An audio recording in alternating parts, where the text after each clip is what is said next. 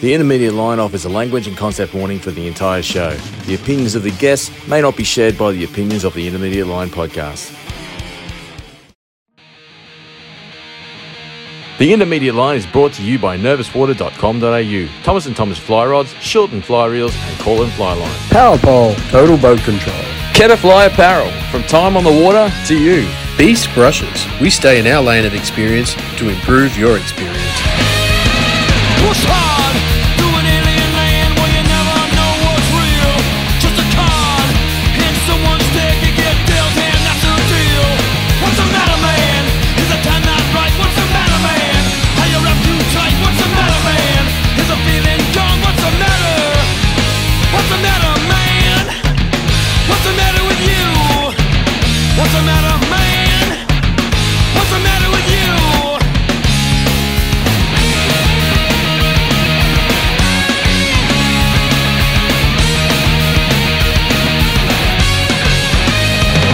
Hooked up to a million tubes, addicted to another's greed. So many ways to play and pay without ever getting what you need. I'm not adverse to being alone if it means I get to keep my mind.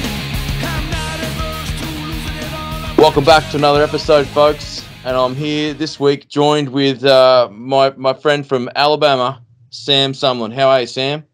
I'm good, man. Nice to meet you, Chris. Finally get to talk. Yeah, we've been interacting for a little while now. I'm a big fan of your flies and your fishing and stuff like that. And it's a lot of it I can relate to from what we do here as well. But why don't we start off and just because so people can play along on their phones and social media and stuff and talk about Spacecoast, where they can find you, what it's about. Yeah, our online site is spacecoastflies.com. You can find us on social media, Instagram, Facebook, YouTube at Spacecoast My personal is at Sumlin Visuals. We do custom flies. We sell materials. We do fly tying videos, fly fishing videos. So you can find us any of those places. Yeah. So I mentioned earlier that you're based in Alabama, right? Yes. Yep. Gulf Shores, right in the northern Gulf of Mexico. We border. I'm like 15 minutes from the Florida border in Pensacola. Oh, okay, gotcha. I didn't know that they launched spacecraft from there. Yeah. Nope, not here. That's way up north, and then over in Cape Canaveral. What's the deal with the name? So it's myself and my business partner Ian. He's in Merritt Island, Florida, which is the Space Coast. He started Spacecoast Flies. I've been in it from the beginning. I helped build the initial website because that's what I do for a day job is web design and digital marketing. And so when he got started, I helped him with all that. And then pretty much from day one, I've been a big part of it and quickly got into tying and the whole business side with him there. So we grew up here in Alabama together. We both moved to the Space Coast. I ended up coming back. And he's still there, so that's where the name Space Coast comes from. Yeah. Whereabouts in Alabama did you say you were? Like if because I know that a lot of people, and I'm going to probably do the same thing, is going to get on Google Maps and check it out and just really, you don't have to give us your address, just the area, mate. I'm in Gulf Shores, GULF, Gulf Shores, Gulf Shores, Orange Beach. We only have 34 miles of coastline. Yeah. On the Gulf here in Alabama. So that's home. I'm born and raised here. Like I said, we border Pensacola, Florida. Most people know where Pensacola is. Yep. So we're right here, right in the middle of the Northern Gulf. We had we had Jamie Howard on the show recently, and that's where I pegged that Location X was around, but he didn't give it away, but apparently I was wrong. But anyway, yeah. Do you know anything about that? Maybe further east. I'm not sure. Yeah. Okay. Maybe somewhere in the Panhandle. Yeah. Well, probably I just noticed I seen looking at the maps. I seen a place called Mexico Beach. I wonder if that's got anything to do with the mariachi band at the end of that video. Anyway, that's That's actually where Ian is from. He's from Mexico Beach. oh, there you go. Cool. Yep. Good tarpon fishing there. Yeah, yep. I've never done it over that way. I got friends in Apalachicola, but yeah, there's a excellent fishery over there. Little different than here, really. I mean, very similar, but still a little bit different. We're kind of like in between the Louisiana red fishery and marsh, and then like the rest of the Panhandle. We're Okay. kind of where it blends, or where the water turns dirty. We're actually that Okay. line. Yeah, So, cool. Man, you're right on the water there, aren't you? Where you're at? yep. Just a Good small place. island here. Good place to be a fly tyer, to be testing what you're doing. Yeah, and surprisingly, like fly fishing, I don't want to say it's new here, but growing up, I fished my whole life. I'm about to turn 40. Fished my whole life here. I never saw anyone fly fish other than a good friend of mine growing up, and I used to make fun of him for fly fishing. What a and, nerd. And Yeah. look at me now. Look at me now. That's all I do. Man, it's yeah, that's cool, man. It's that's interesting that you don't see, because fly fishing seems to be, when you're in Australia, looking at the US as far as the fly fishing culture there, it looks huge. Like it looks huge, and Yeah. I mean, it looks to me like you're in drum capital there, right? Between redfish, black drum, speckled trout, all that sort of stuff. Looks like Yeah, a we, pretty we have a very diverse fishery here. Everything from, blue marlin offshore to, redfish and bass and everything inshore. So, yeah, it's really diverse. We got a little bit of everything. Yep. It's a really common thing on the I noticed on the coast when I look at the maps there. You guys have got like this almost like this barrier coastline that creates these lagoons that run parallel with the actual coast. Yep. Is that the sort of places that are like you're fishing? Like, it seems to be like there's a cut through with all these sort of things. Are these sort of places where you'd find your the fish that you're chasing, or do you need to go offshore? Absolutely. We find fish in those lagoons and bays. We do fish the Gulf side if it's calm enough to get our skiffs Gulf side, or if it's calm enough to walk the beach. We do a lot of fishing in the surf. Like I said, it's really diverse. So we fish everything from our coastal estuaries and rivers. And then, like I said, the same day we can run offshore, and catch king mackerel or amberjack or red snapper on the fly too. So we do fish all of that water. But like you said, those inlets and everything, those are definitely like hot spots. Those are really good places. The mouths of the bays are really productive. Do you get swell in the Gulf there? Like, I mean, could people surf there if they wanted to? Yep, I actually I grew up surfing. Still do. I managed a surf shop for 10 years before I left to start my other business. Yeah, no shit. So Cool. surf my whole life. A lot of wind swell. It kind of sucks to be a surfer and live here. Yeah. But we get just enough to scratch the itch. It's actually going to be like, it's really windy. About to be really rough for the next couple of days, so I'm looking forward to that a little bit. We do get some like hurricane swells when we get the tropical systems in the Gulf. Yep. The surf can get really good. That's when we get like ground swell, some like longer period ground swell. But most of the time we just have like wind swell and chop. So surfing's limited, but like I said, I manage the surf shop, so there's more than anyone would ever think in Alabama.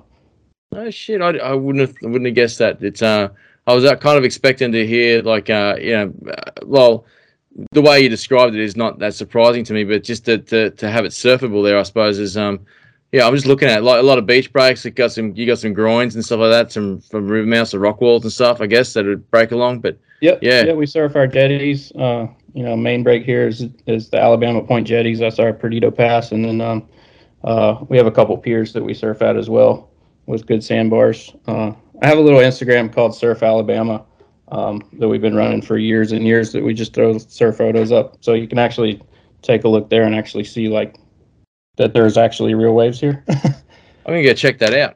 I'm gonna check that out after the show for sure. Yeah.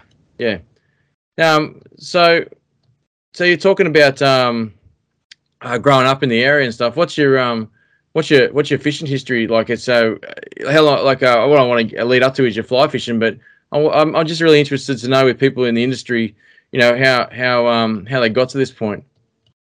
Yeah, absolutely. I can fish as long as I can remember. I can't remember a time when I didn't fish. I grew up, dad took me fishing, uh, grandmother took me fishing.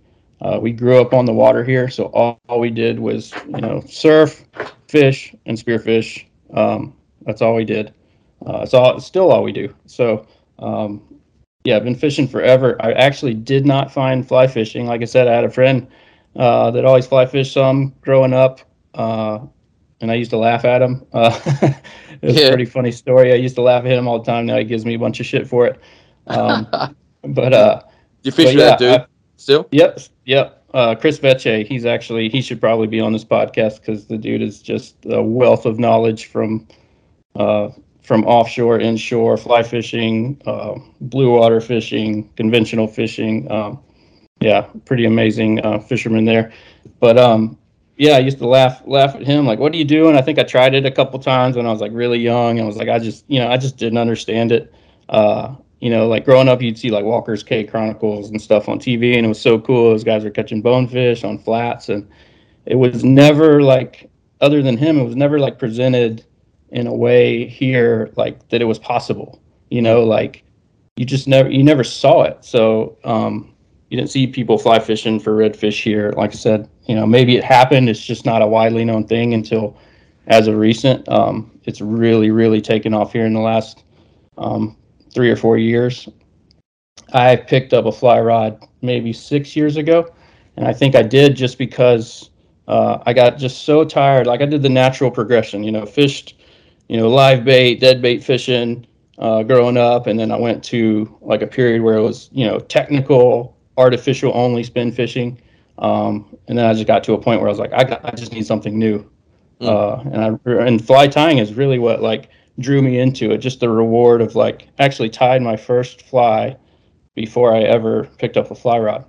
So, Yeah. just the What What was the appeal there? I've always been like a creative personality. Like I said, I'm a graphic designer, an artist, photographer. I just think being able to create something and it actually be like useful and have a purpose is really cool. Yeah. And just the whole like fit fly fishing hard enough, so it's super rewarding on its own. But then when you catch, you can't go. I mean, I guess you can go make your own lures, but tying your flies is a much easier introduction. And it's like catching a fish on a fly that you tied is just it's just something special to it. It's just super rewarding. Huh. So that like really like hooked me.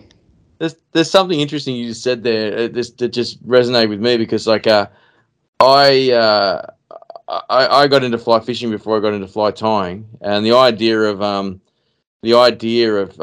tying something custom to that could replicate my observations on the water that gave me confidence. That got me into fly tying. Um, but I came from a conventional background, fishing lures, bait as a kid, then all artificials. I could have easily made my own lures as well. I never thought of it till just then. It's really no excuse to get into fly fishing is to like Mm-hmm. being able to be able to Yeah. make your own stuff. But it's an interesting observation as well. Like in that for yourself and probably a lot of people, like it's um, as a as someone. I guess I got a very similar background, man. Like I've always lived on the coast and lived on the water, and I surfed most of my life. I don't anymore, only because like fly You fishing is should. all. Well, I really should. Like a lot. I got more mates that I hang out with from surfing than I do with fishing. That's for sure. In my life, socially, they're involved with my family and all that sort of stuff, and they always Mm-hmm. say to me, "You really get your back out in the water," but fly fishing is just all consuming. I couldn't play golf. I couldn't play music. I couldn't do anything else. Fly fishing is just all fucking consuming. It's sad in a Yeah, way, yeah, but it absolutely is. I but fish all day, I tie flies all night. It yeah, definitely just like takes a hold of you. there's no Like I said, room the for last anything few years else. of my life, yeah, Yeah, it's been and dedicated. even to the point where, like, you know, the people your family, like the people you're close to, they've kind of got to understand, or otherwise it's not going to work. You know, fly fishing is not for you. You know, in a way, I reckon. Definitely. But it's a natural evolution. I think it's natural. There's you know, you and I are not alone in that. You know, having an upbringing close to water, a history of fishing from a young age, an evolution from you know, bait to lures, then eventually to find fly fishing. You know, we're not alone in that. It seems to be a natural evolution to want to further challenge yourself or increase, potentially increase the reward, I guess you could say. You know, Absolutely. you know, as we were talking, we had a bit of a conversation off air. Like, it's you think to yourself many times. I think to myself, hey, so why the fuck am I doing this? You know, like after you've trot on your line for the millionth time, or you know, present, finally put that like have a shot. Let's have a fish coming. You've been staring at sand all day, and then that one fish comes across, and then a bunch of grapes comes off the floor. You're like, what the fuck am I doing with this? I hate this. Yeah. But then it only has to come together once, then it's just all worth it, you know?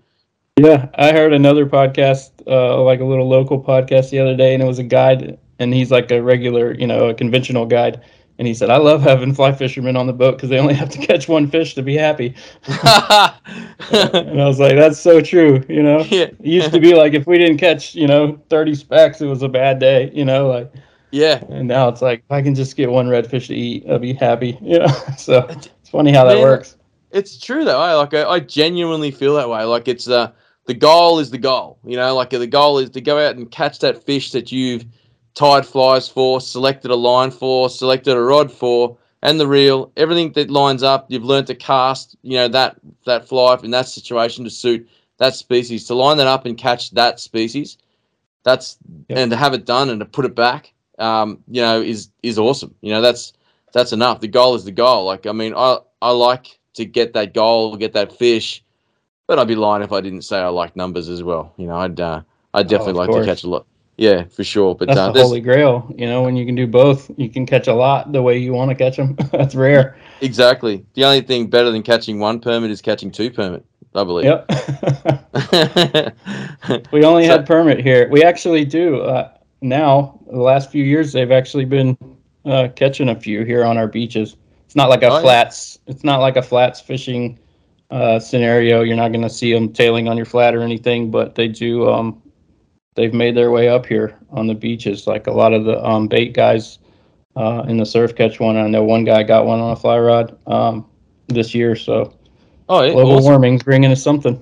Yeah, yeah. Where I live in Australia, we get the same thing. We don't have at the very front. It's not far for me to drive to find flats, but at the very front of where I live, it's on like it's like on the coast, like what you got there. You know, it's a beach break. And there's plenty of surf there and stuff, but people catch them on cut pilchards or something like that. You know, or a beach worm or something like that, and you know they never know what they've got. You'll see fly fishing will oogle over the picture in the paper of someone who's caught this huge. We got a species like not unlike your pompano that is like a subspecies that looks similar. And then when they catch a permit, they call it we call that a dart over here. And then when people catch a permit, they'll be like, look at this giant dart. You know, they don't even know what they got. You know, it's it's really sad. You know, and they'll hold the fish up. Sorry, you're right. The fish you have, is it a palometa? Is that what they're called? It's a.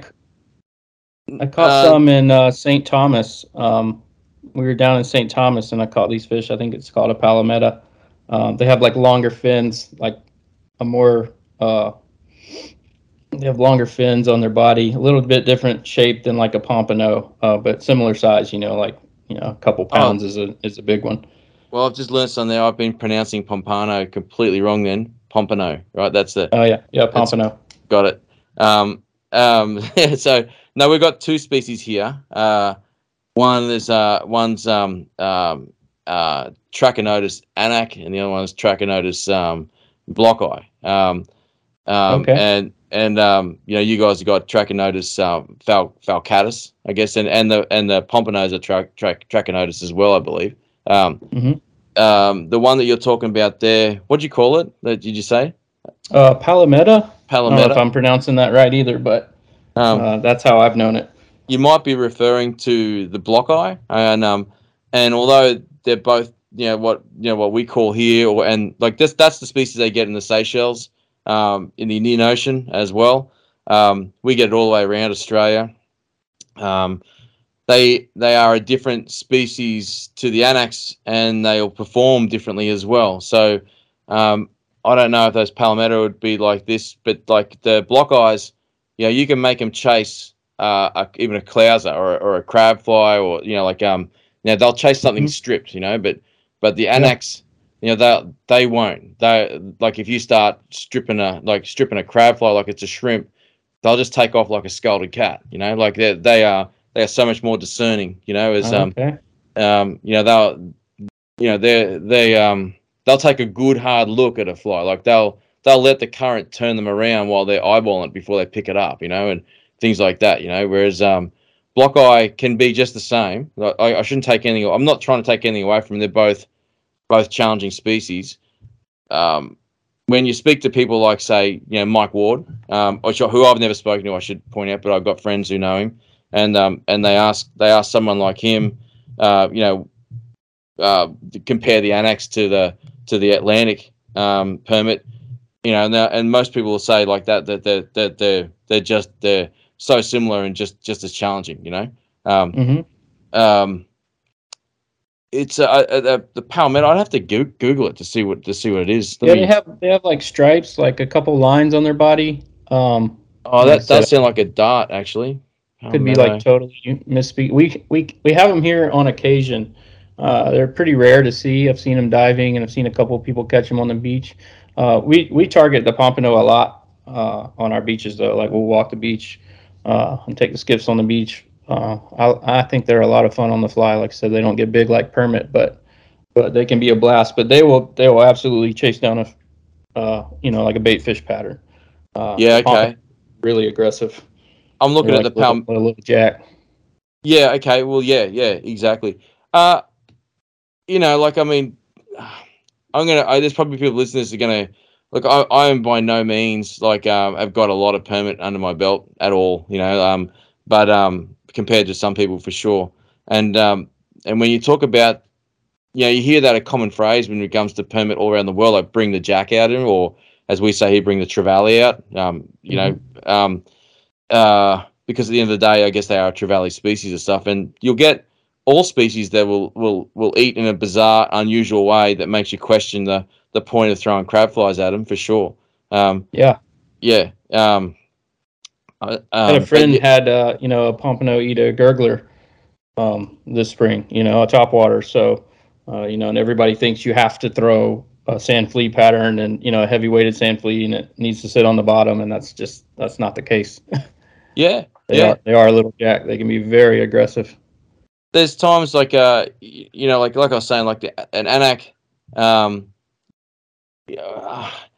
the majority of the time, probably won't chase down a clouser, as an example, but they can be that keyed in, like to bait sources. Like I've heard of certain crab hatches, if you like, that have come flowing out of estuaries where the crabs have been surfing on the leaves, and anax will flip leaves over to try and tip crabs off them, and take crabs off the surface like that, if you know what I mean.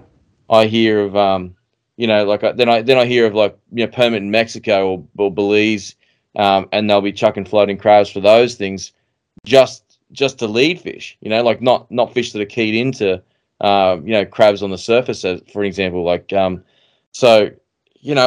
is a lot of diversity. I think there's still a lot to learn globally with permit fishing, for sure. You can get pretty one-eyed. I mean, the evolution of the flies is a classic example. But before we get into that rabbit hole, I was just going to point out that I'm looking at a picture of a palmetto now that is incredibly similar to what we have over here that we call a dart, for sure. Yeah. So if you were to Google, I've seen them here. It's really rare, but they are caught. Palmetto. Yep. And I caught some down there. Super aggressive, super hard fighters for how small they are. Yeah. Really cool looking fish. they're really happy to eat a fly too, right? Yeah, yeah, absolutely. Yep, that's like if you look up swallowtail dart, um, that's our fish. It's different, but very similar for sure. Hmm. It's got the What same is sort of. your like what's your typical, or what's the most common style of fishing you do? Is it flats fishing, or is it mangroves, or is it backwaters? For Uh, me, see, that's an evolving thing. Like right now, um, my local, like it's where I've grown up, like right on the coast. It's a great saltwater fishery. I've lived here arguably my whole life. Like my parents moved here when I was 4, um, and I've watched that place decline. I'm almost 50 now, and when I was in high school, they took the nets and the commercial fishing. I'm getting my point, but they took the nets and the commercial fishery out of this particular waterway, but it's never come back. Like and really? even those guys were only netting mullet. They weren't interested in the predatory species that are desirable for anglers. The population that is encroached on this waterway, and the surrounding development, with housing developments, and uh, you know water quality has diminished so much that I kind of got to travel a couple of hours now to find fishing that it was, say, 10 years ago where I am now. So it's my fishing's evolving, I suppose, as to what in that scenario it would have been mangroves and stuff like that. Now I'm still fishing mangroves, but I've got a lot more access to flats now. Um, I guess you could say, which I've always had, but I've always liked to fish 10 minutes from home, but now I can't. Yeah. It's just not the same, there's a lot of people who've grown up around my age now that just don't even fish anymore because of you know, the the degradation of the fishery. It's pretty bad. Yeah, I feel like we're, in here in Alabama, we're going through the same thing. It's not what it used to be, and it's mainly because like we're a heavy traffic tourist destination down here on this island. We have white sand beaches. There's condos. Every inch of the beach is covered in condos and tourists, and even in the last 5 years, it's just like tripled. Traffic's getting crazy, and there's just more and more people. Had the big COVID boom, and there's just more and more people with boats, more and more people on the water, and it's just it's definitely changed things. We still Yeah, have world class fishing. There's definitely days you go out there and it feels like old times, and it's like there's fish everywhere, and it feels great. And then there's other times where it's just like where you come home and you sit down and you go, man, that's not what it was 10 years ago. yeah, Like it's not even close. yeah, Not sure that yeah. there's, that's probably never going to change because there's just more and more people. So, The fish are too smart. Like yep. they evolve to food sources. They'll move if there's no food. They'll evolve to water temperature. They'll move if it's too warm or too cold. Or as you mentioned earlier, like global warming's pushing species further into north for you guys, south for us. And it's I think at the same time the fishing pressure, the recreational fishing pressure is so um, under considered. I mean, good fishermen will always say there's too many people here. You got to get to where there's no crowds and stuff like that. But like you talk about the scenario of like what they say, 10% of people catch 10% of the 10%. What is it? I can't remember the saying. 10% of anglers catch 10% of the 100% of the fish, or something like that, or whatever it is. But Yeah. there's that 90% of people that aren't aware of population. They'll just keep peppering and peppering a spot till it's into oblivion. They don't even care if they don't catch something. They're the people that are just continually putting pressure on fish, and that's never going to go away, 100%. And yeah, I don't know. It's strange. Like I fish lakes as well for impounded fish around here. And they're a classic example of an evolving fish as far as their intelligence is concerned to fishing techniques and people. That we're going to lose a bit in measurements and weights here, but there's fish in this lake, for example, that are around. I'm going to try and do it in Imperial, 40 inches, say, but Hmm. you'll never see them. Like they get caught in fisheries sample nets when they're trying to do a census of population of size and stuff, that they're there. Yep. But like there's a group of guys that I know that fish these places really well, know the species inside and out, know every log in that lake, and they won't even come close to catching them. It's wild, but say 10 years ago, a fish like that wasn't impossible, I guess you could say. Mm-hmm. It's still a challenging fish, but I think social media is like a double-edged blade in that respect. It's really good for the sport as far as getting people into it. You can see results of any fish anywhere at any time in any part of the world that would encourage you to go, if they're doing it, I can do it. But at the same time, it's there's a whole generation of crew that are learning their fishing through other people's results on social media, which is understandable, given it's natural to take the path of least resistance, i.e., spending time on your phone rather than time on the water. Mm-hmm. And I think it's giving access to information to people that haven't necessarily had to earn it. Not that I'm complaining about that, because I've also definitely used social media to be inspired to go and fish places that without social media I wouldn't have heard of, for sure. But it's just a sign of the times. It is what it is. Something's got to give. I can't see, the way you're talking sounds like what's going on there as well, but I can't see it getting much worse. Really, at the end of the day. Yeah, I feel like that, and I do feel like you said, it's a double edge, the social media. You have people exploiting spots and everything. The YouTubers with 50 GoPros on their head, just exploiting everything. And then, but there's also like a huge push for conservation. Especially in the fly fishing community. You see a lot more of that now, I feel like. So it will work itself out. But these fish are definitely getting smarter. Just our fish on our flats here. You can just tell, just their body language, just how they react to flies now. It's just, just 2 years ago, these fish they're totally different. And it's pretty wild to see, just how that influx of people and people fishing can just, change a fishery pretty fast. Yeah, I think the US is leading the world as far as conservation is concerned, as far as an amalgamated voice of a type of angler, that being the fly fishing, like Captains of Clean Water, the Bonefish Tarpon Trust, things like that. There is nothing like that in Australia at all. Really, nothing at all. It's look, there are people that pose like that.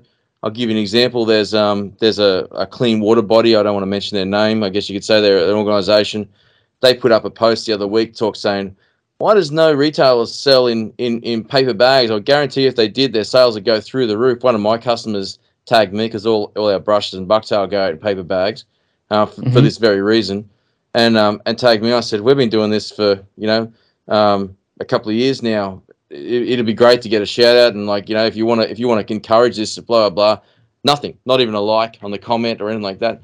They're just posers, mate. They're just they just say this to make feel good comments, to make them seem like they're these green warriors, but nothing gets done. Whereas these organisations that I just mentioned in the US just are super proactive, as far as what they do in educating anglers, the Keep 'em Wet campaigns, and not bringing tarpon out of the water now, and things like that. That is incredible, and it's incredibly inspiring. But things are changing in Australia right now. As far as overfishing is concerned, from professional groups, I suppose they're understanding the economic value of shutting places down to leave only recreational fishermen there. So it is changing, but it seems to be having to go to a tipping point before anything gets done. Yep. Yeah, I think that's the problem. It just gets too bad before anything's done. And we do have some great causes here and some great organizations, and our state does a good job with certain fish. Like our flounder population got wiped out, and they made changes in recent years, and we're starting to see a lot more flounder. I see it firsthand because I'm on the water, nearly every day. So that's really inspiring to see, those changes actually, doing good. But it's like, why did we let it get so bad before, someone spoke up? And that's the problem. But hopefully we'll get there one day to where, will start speaking up before. I know Louisiana's going through that with their red fishery. They're fighting over there to get some changes made before it goes away.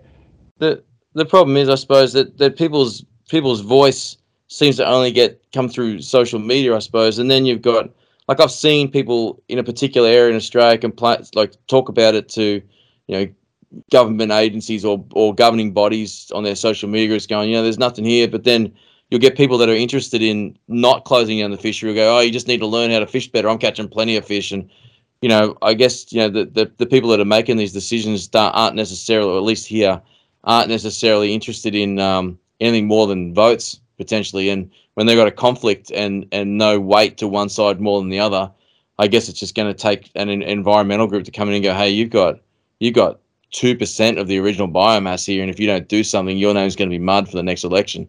And that's sort of how it goes about, really, I suppose. But it's a real shame. It's a real shame. It is. Tell me, and like do you guys? It's still world class at times, and I think that's what throws people off. They see videos, we'll post a video, and it's just like, oh my god, it seems like the greatest fishery in the world. It's not. It doesn't do it every day, though. That's for sure. Well, it's like social media. All we're seeing is people's highlight reels, aren't we? Yep. I personally why would we show the bad stuff? Yeah. Yeah. I personally don't take pictures of sunsets, so people wouldn't know when I donut. So yeah. So telltale sign. Yeah, exactly. I'm gonna have to start taking pictures of it. I'm learning a whole new area. I'm just eating shit for a few weeks. Really, it's coming together. It's just new area. You go somewhere and it's you think, oh, if the tide was doing this 3 hours earlier, it'd be so much better, or whatever, or I didn't know that sandbank was there, or whatever. It's just learning a whole new area. It's good. It's I don't mind doing that if if there's no one else there. That's for sure. Yeah, keeps you humble. Well, yeah, it's gotta strike out. I strike out more times than I want to admit. That's for sure. Oh, for sure. We've been on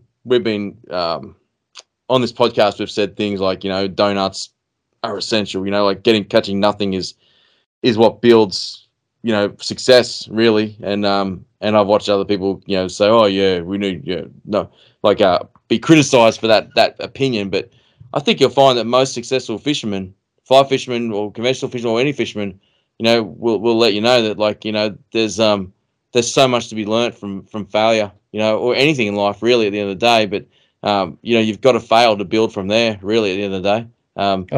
Absolutely. If it worked, you'll never try anything new. Yeah. If you keep, of course it's great. I wish I could go out and catch fish every day, but like you said, those days that are a struggle, they keep you coming back, and they keep me on the vice trying to come up with something new that they'll eat, or definitely keeps things fresh. Yeah, absolutely. I'm looking at your profile picture here on what we're talking about, on the platform we're talking on right now. You got a picture of a Jack Crevalle there, right? Yep. Have I pronounced that correctly? Jack Crevalle? Yeah, Jack Crevalle. Yep. Tell us about those. Like, they seem to be like a really underrated species, or gaining more popularity in recent years. But in previous, they've been really underrated. I got no fucking idea why. They look awesome. Yeah, I have no idea why. That always just baffles me when people turn their nose up at them. You always hear like the comparison, like them versus GTs, because they're so similar. Yeah. I don't understand it. They're incredibly aggressive, hard fighters. They're beautiful fish. Probably, they're one of my favorite fish, if not my favorite fish to target with a fly rod. It's been a phenomenal Jack season here on the coast. We had a lot of really calm days where we get the skiffs in the Gulf, and there's just schools and schools of big ones. So it's been really good. We got some footage up there. Put the drone up a couple of times to see like the schools doing like the big vortexing, circle each other. I think that's a spawning thing. I'm not sure. But man, they're just, watching those things eat a popper is just something special. Like they'll fight over it. Did the GTs like school like that real heavy? I feel like I see them like a lot more like solos and pairs on videos. They can. I guess. You're right. It's not a common sight at all. You're absolutely correct in saying that. Like you'll find groups of them that will arguably best described as being in the same area as opposed to being a school, I guess you could say. Yeah. But like you'll find, I mean, a school of GTs on the flat, a pack of 2 or 3 is relatively common. A single is probably more common than that for sure. I've seen them on Christmas Island in packs of like up to 10 like decent fish. Like probably 40, 50 pound fish. Yeah, we have schools, of which they get a lot bigger. Sorry, 50. We have like schools 50 to 100 fish. I saw a school the other day that had to be several hundred. I was fighting fish, and all I could feel was the other fish in the school hitting my line as they were passing by. I just kept thinking like they were going to break me off or break my fly line because they're all 25, 30-pound fish. And it was just a constant the whole time I fought the fish, 15, 20-minute fight. I'm just watching these fish swim by, and it just never ended. It's pretty amazing. I mean, you could throw, when they're like that, you can throw your shoe in there and they'll eat it. I mean, they eat everything. And then that's 90% of the time. And then occasionally, like, I don't know if it's, they've been thrown at earlier in the day or they're acting a certain way, they'll be frenzying. And we had a school of fish. I mean, they're blitzing, running into the boat, throwing a big fly that we catch them all the time on, and they wouldn't touch it. Yeah. 10 good casts into a blitzing school, won't touch it. And then switch to a popper, they eat it immediately. Wow. So they can be, as predictable as they are. Sometimes they're not. And then sometimes, like if you find those fish, they do get on our flat sometimes, or they do break away. You'll see a pair or, a single, and those are the fish that are really hard to get to eat a fly. Like the big solos can be a lot trickier. They don't have that competition with the school. Yeah, that's what I was interested in because I've seen the footage of the schools. That looks really fun, for sure. Like the footage you guys have put up. Another guy we've had on the podcast here, that Yarko Lucas. He's in Texas. He's put up great footage of Jack Crevalle as well. I think he's got a vid coming out for Jack Crevalle. Yeah, I think so. I'm really excited because I know like he's big on pushing that. Like, of course he has tons of experience with GTs, and so that's cool to see like him give Jacks that type of love. And he's like, these guys won't go fish for Jacks, but then they'll spend 15 grand to go to the Seychelles to catch a GT that is so similar. It's just strange that they won't fish for them in their own backyard. But I think that's changing. Like it's definitely getting popular here. I saw a lot of skiffs out recently here, and that's an uncommon sight to see several skiffs fly fishing at the same time. And we get our big bull red fish mix in with those Jacks too. So that gets really fun when they're all out there together. Maybe you guys should just change the name to Trevally Crevalle. Yeah, yeah. They Crevalle or something. Redneck GTs. That's what we call them. Redneck GT. Poor man's GT. That's man. They look every. Have they got the scoots on the tail as well? What is that? So GTs have got like a row of like really sharp. I don't know. They're not spikes. They're just like a beak, like a bird, like a talon. I guess you could say it's pretty bit like a row of talons. They call them scoots. Down the tail, like down the tail, like close to the tail spine. You can't. Ours just have they have one kind of spike at right where the tail V's. Yeah. But they don't have a row. I'm just noticing that picture you're holding it with bare hands on the tail. That's why I asked if they got scoots because you can't do that with GTs. Well, you could, but you risk cutting your hand. That's for sure. Yeah, these don't hurt you too bad. Like I said, they have one kind of knob or a little spike there right where the tail V's, but you can handle them. They do have some small teeth or anything, but they won't hurt you. So, but they're strong. I mean, I would imagine. I mean, this is the hardest fighting fish that I know of. They're just brutal. Like they're relentless. They get boat side, and like I said, it's my favorite fish. And then you go catch one, and you're like, okay, I think I'm done for the day. I'll just watch somebody else. Because they can be, they're just so tough. Yeah, that's all. I mean, they look at every bit. They look super interesting to me. That's for sure.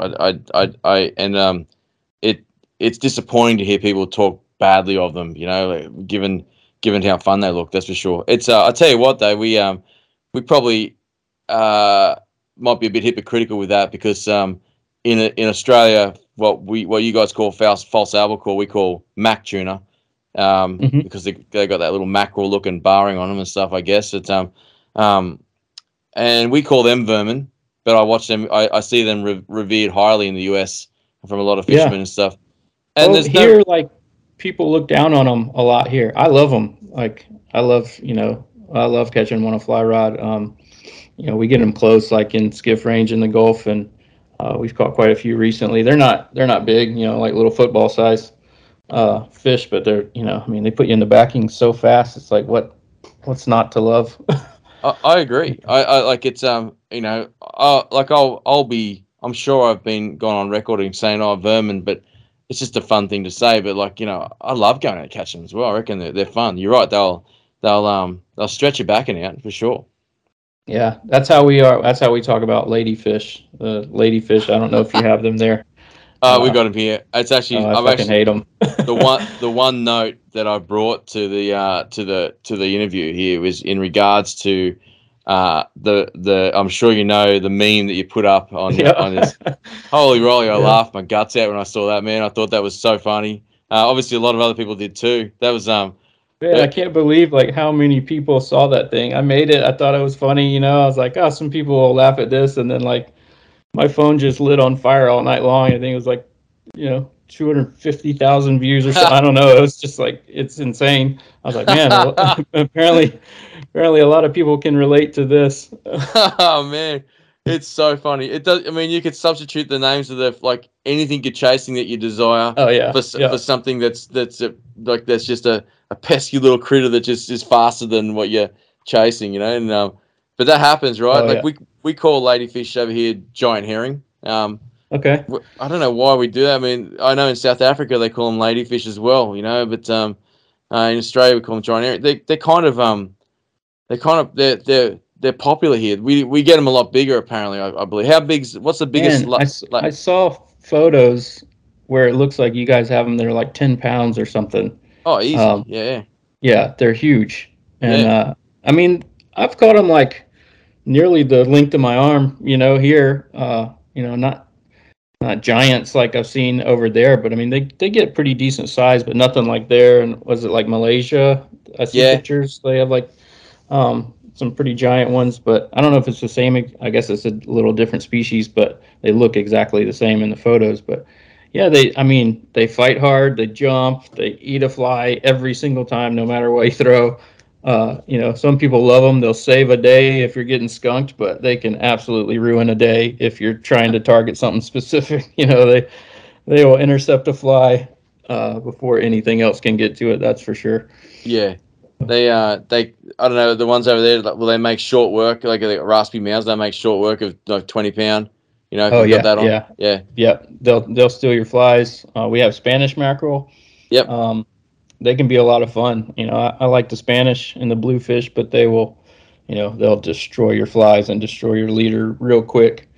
So it can get super frustrating, like when you're, trying to target, redfish or speckled trout or pompano on the beach, and there's just 2,000 ladyfish everywhere.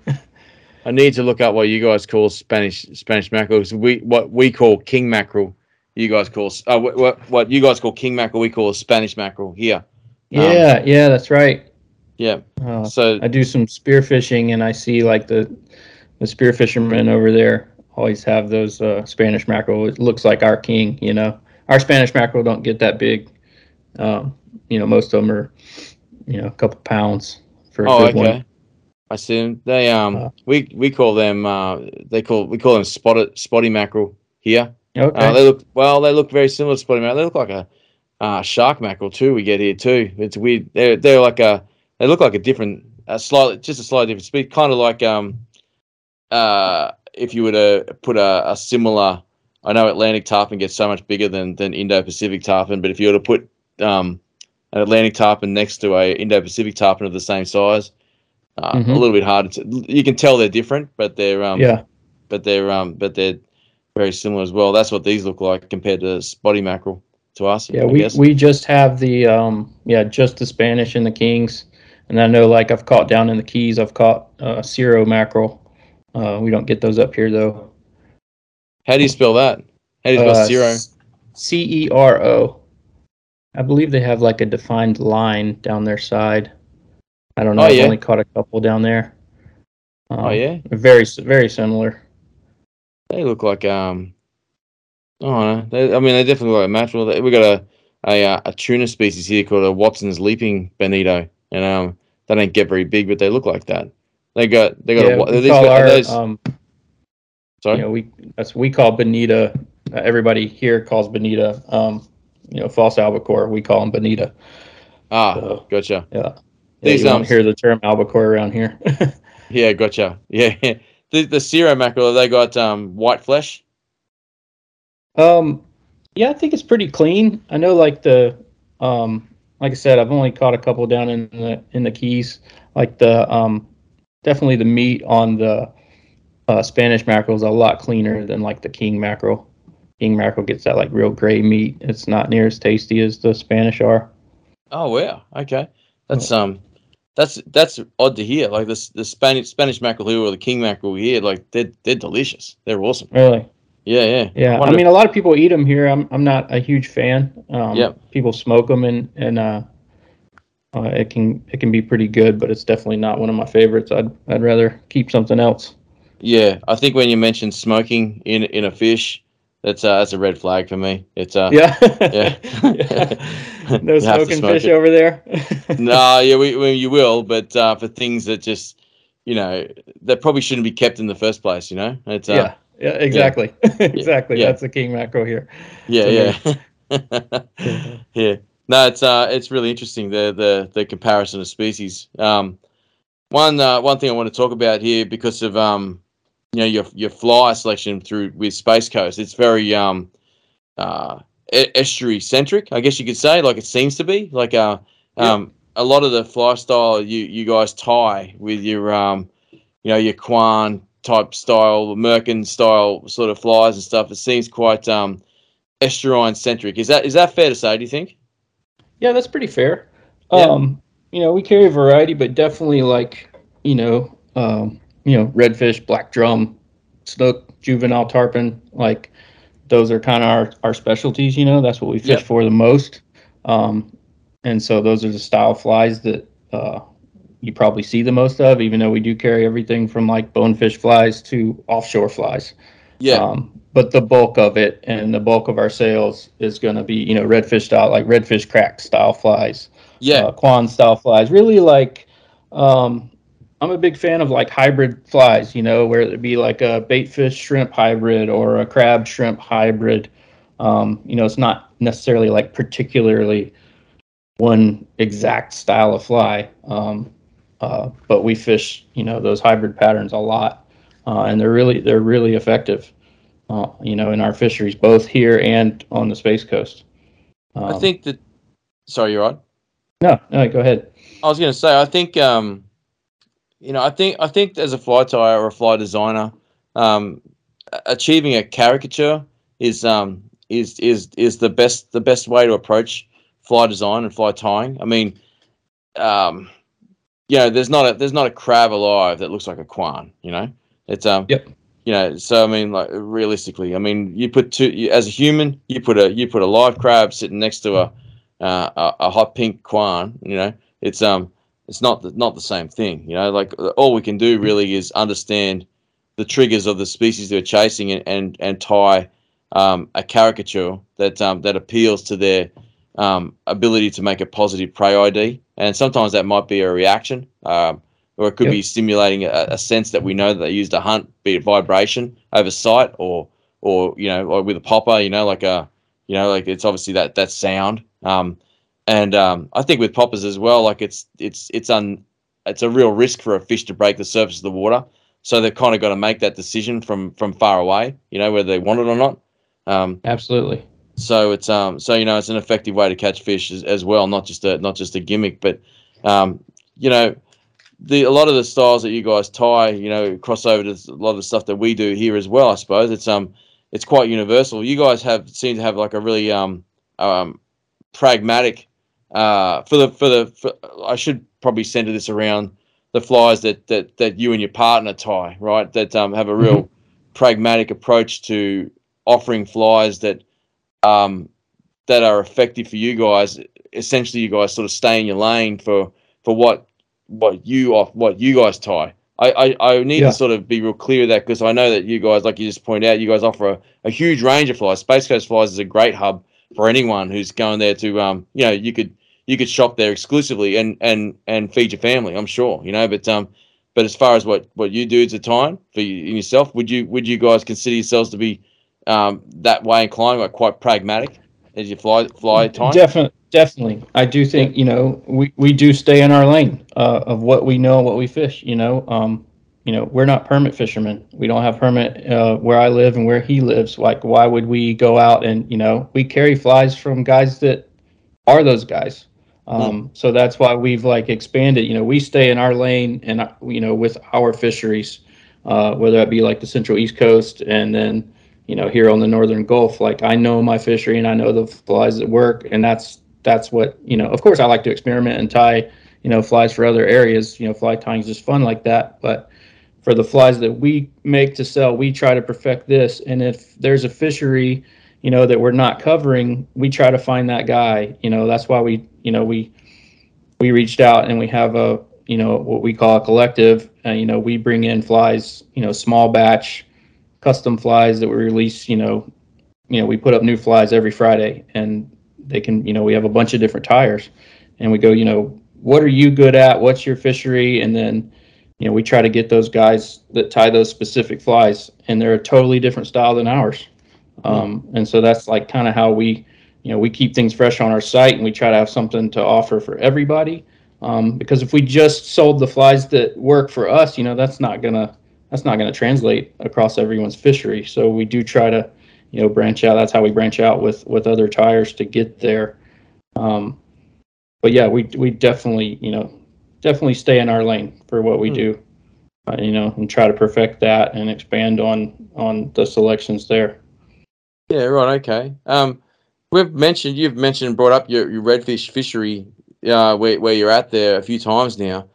I'd like to learn a little bit more about it, because I've seen that redfish have got a diverse environment that you can catch them in, like the schools, those bulls, like offshore to flooded grasslands and stuff like that from other. I'm not for sure if that's what you got there, but what's the situation you guys have got there?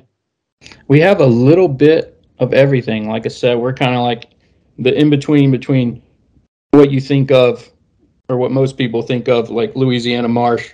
We do have some marsh areas, and we do have that style of fishing, like in our delta and some of the marsh down near the coast.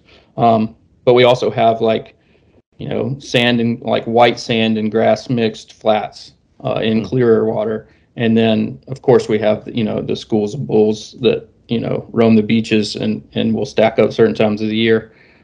Spring and fall, like right now, is really good. Those bulls, they'll move into our bay system, but they're out in the Gulf a lot. That's one of my favorite things to do, is chase the birds and chase the big schools. They're just big, powerful fish, and like I said, you can catch them on a popper. So what's more exciting than that? But there's something special about, we don't have tailing fish, which is strange. It's very rare to see redfish tail in our area, and I don't know why. They feed on crustaceans still here. But it's a rare sight to see. Whereas you go to Louisiana, or Texas, you'll see a bunch of tailing fish in the marsh. Our fish are there. They just don't act like that. We do throw shrimp and crabs, but we throw a lot of bait fish as well. Yeah, okay. That's really interesting. So I'm looking on the maps here, and I'm looking in, oh man, why do they make these words hard for foreigners to say? Bon Secours Bay sounds like a French name. Yep. Did I say that right? Did I? Bon Secours, yep. Bon Secours, yep. Right by my house. Oh, sweet. Well, I'm looking right up when you go right up past Mobile. How do you pronounce it? Mobile? How do you pronounce that city? Yeah, Mobile. Mobile, right? Okay. when you're going up. Everybody says it some way different. Mobile. Mobile. Look, I should have started off with a caveat right at the beginning of the show and say I'm going to butcher every town that I pronounce. Yeah. But look, the system, the wetlands that extend up past the end of that bay look incredible, right? Yep. You get them up in there in those estuaries and marshlands as well. Yeah, if you're looking at that map and you zoom out a few miles, I mean, there's redfish on every. I mean, we have redfish everywhere. Like I said, they act different in certain situations, but they are everywhere. They definitely there's definitely a lot of redfish in that area. A lot of black drum in that canal system. Yeah. And in that marsh. Actually, like if you see the canal system that the intercoastal canal that meets right there, Oyster Bay area. I work on that canal system, and you'll see big tailing drum from the truck. I've actually sight fished several from the truck. I'll be driving to work and see a giant 30-pound black drum tailing on the rocks, and then I'll pull over and get out and pitch it a crab fly. Yeah, pretty special. That's awesome. Is that what happened with that one you got on that Flashcraft Mercules? Did you get out? Were you driving to work? That was actually down in the Space Coast. That was in the Indian River. We were pulling this flat and working the mangrove line, and we were seeing snook and redfish, and then all of a sudden, like, a friend of ours got snagged in a tree, and I was on the pole, and I pushed him up there to let him get unsnagged, and I looked behind me, and there was like 40 black drum behind me. Oh, so yeah. We had bait fish on.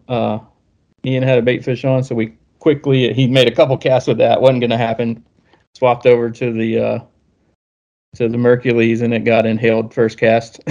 Oh, nice. So, that's awesome. Yeah, pretty cool. And then we got a tarpon to eat it.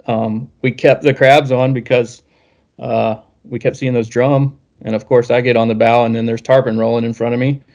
And I have a crab on, and I cast it, and got a tarpon to eat the crab, too. So that was pretty cool. Oh, that's awesome.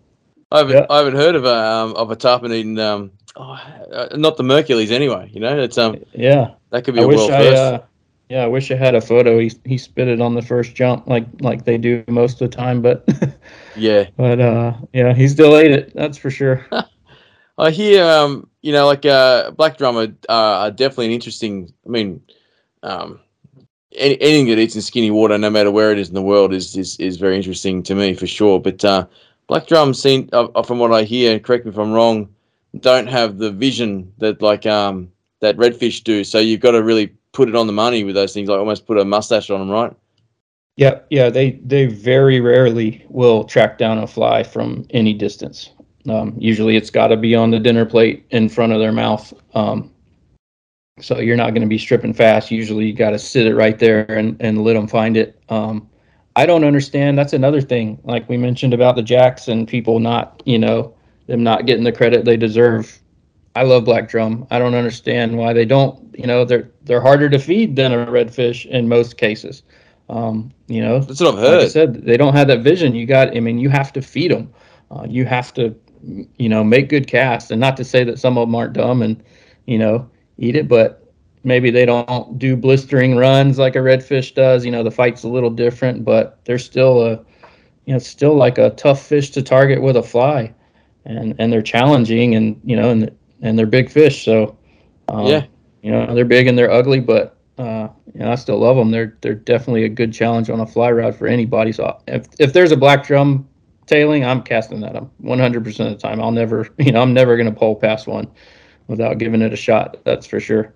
Yeah, I've heard. I've also heard that they stink pretty bad, right? Like it's they don't smell good. Definitely not. My co-host here is I'm sure he's told the story on the podcast before, but I don't know where he was. I'm sorry, Volts, I can't remember where you were, but it was somewhere in the States, and they were fishing for redfish, and they had an opportunity to black drum, and the guide at the time said, "You can catch it, but you're going to get out in the bank if you want to pick that thing up. You're not bringing it in my boat." So yeah, that's how I feel. That's how I feel about the gar. We have a lot of gar, and they stink way worse than a black drum, and then they also have teeth, and they're awful to handle. That's the alligator gar. Yeah. Yeah, alligator gar, and then we have like a spotted gar and a long nosed gar, several types. But yeah, I mean, I'll probably pass those up unless it's a giant. That's for sure. Uh, Yeah, they they can, I can still smell them. I can still smell the last one I caught, I swear. Is there tales of them making contact with people and really sticking them over and bleeding a lot with their teeth? Oh yeah, yeah, they definitely can. Those, because if you don't grab a hold of them in the right way, especially like the long nosed gar and the spotted gar, they have a really long mouth and a ton of teeth. So if you don't grab them just right, he can turn around and grab your arm or your hand. It can definitely be bad news. Really hard to get a hook into. They have really hard mouths. Um, I mean, they're pretty aggressive. They won't chase down a fly. The ones here, like the best luck I have, if I just like put it right next to their head and don't move it much. You have to put it like they don't see it, I guess, very well in front of them. That they'll turn to the side and eat it.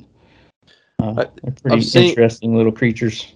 I've seen people tie flies with no hook and it just knotted synthetic material and they get their teeth caught in it. Yeah, the rope flies. Is that's what they're called, right? Yeah, They just call them rope flies. Just a piece of rope tied on a hook. They work. I don't throw them. To me, it's just like if that fish gets tangled up and then he breaks you off, that fish is dead because his mouth is sewn shut with that rope fly. So it's just something about that makes me not want to throw them. But people use them and they definitely work. But somebody brought that. Actually, I tied a couple and somebody brought that up to me. I was like, that's a really good point. What's the point of doing that? Just try to get them to eat a normal fly. Why would anyone target them? I mean, they don't sound like you can eat them. They don't sound like they go that hard. They're just people just have an interest in catching them for the sake of catching them, like just a sport. Yeah, I guess so. And they can fight hard at times. Like some of the bigger ones, I've had some that are 4 feet long and they'll jump. Oh yeah. So it can be exciting at times. It's just, but most of the time they're not.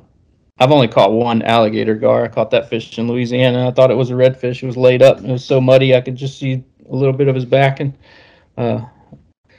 those get huge.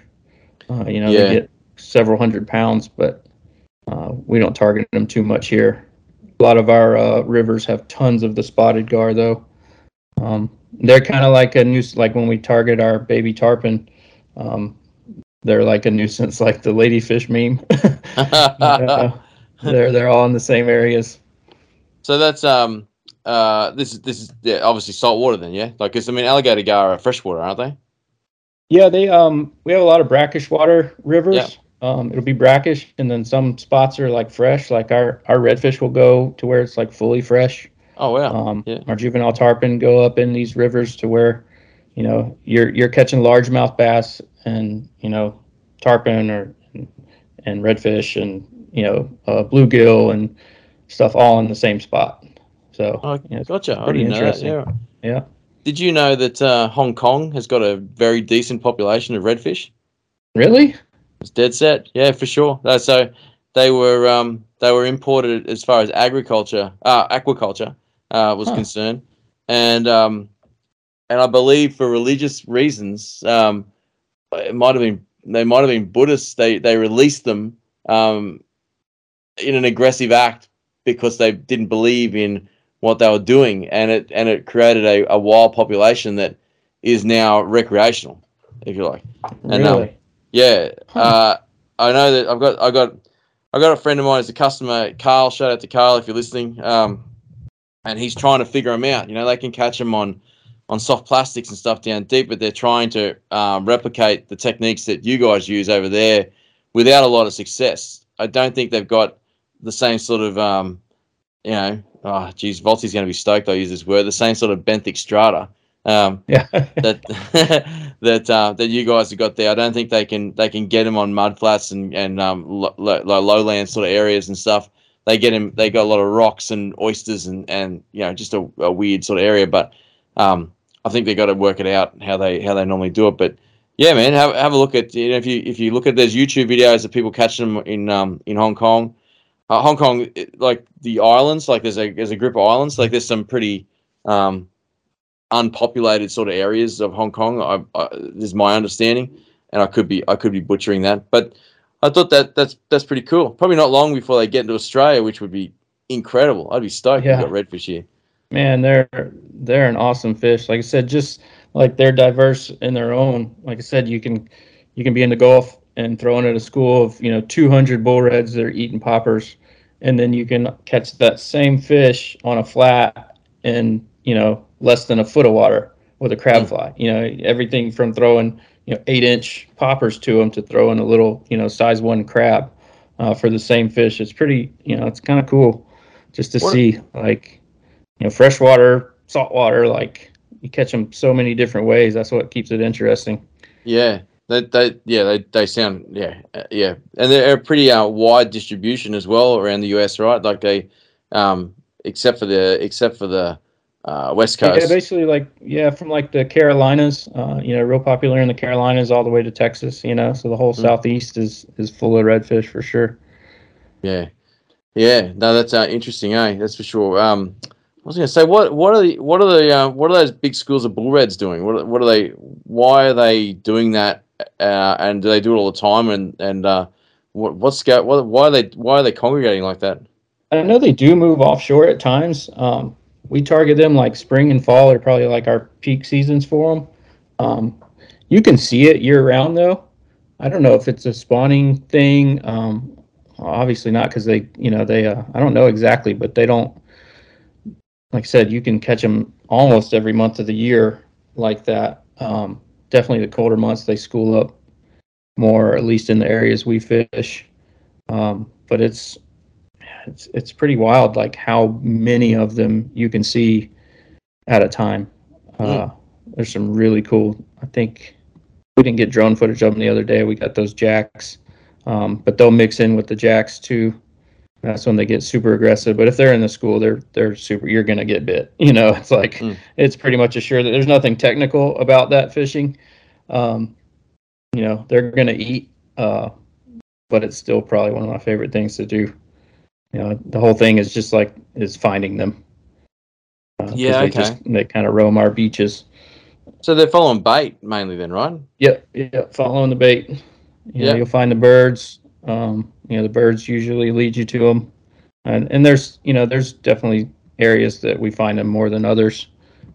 Usually near the passes, near the high current areas, Mm. you'll find them schooling up, but that's just because the bait's there. So bizarre for a fish that looks like it's being built to pick stuff up off the bottom, to be blitzing on the surface like that is it's crazy. It's such a Yeah, that redfish that just seem to be the ultimate in diverse fish, going from freshwater to saltwater to schooling offshore to skinny water in on flats to milling around flooded grass. They just yeah. look cool as hell. Yeah, and like you said, they're built to eat stuff off the bottom, and that's why it's so crazy to watch them eat a popper. I posted that video recently of the one going fully airborne on a popper, like a full breach, and I don't think I've seen them come out of the water, but not like that, acted like a tarpon. I Um, mean, but they have to stick their eyes out of the water to eat.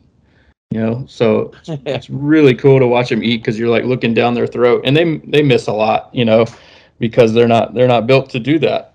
So yeah, they miss those poppers, and a lot of times there's the fish is so big, it's got that big nose, it will push the fly out of the way, while it's trying to eat it. It just pushes so much water that it will actually push your fly out of the way, so they miss it.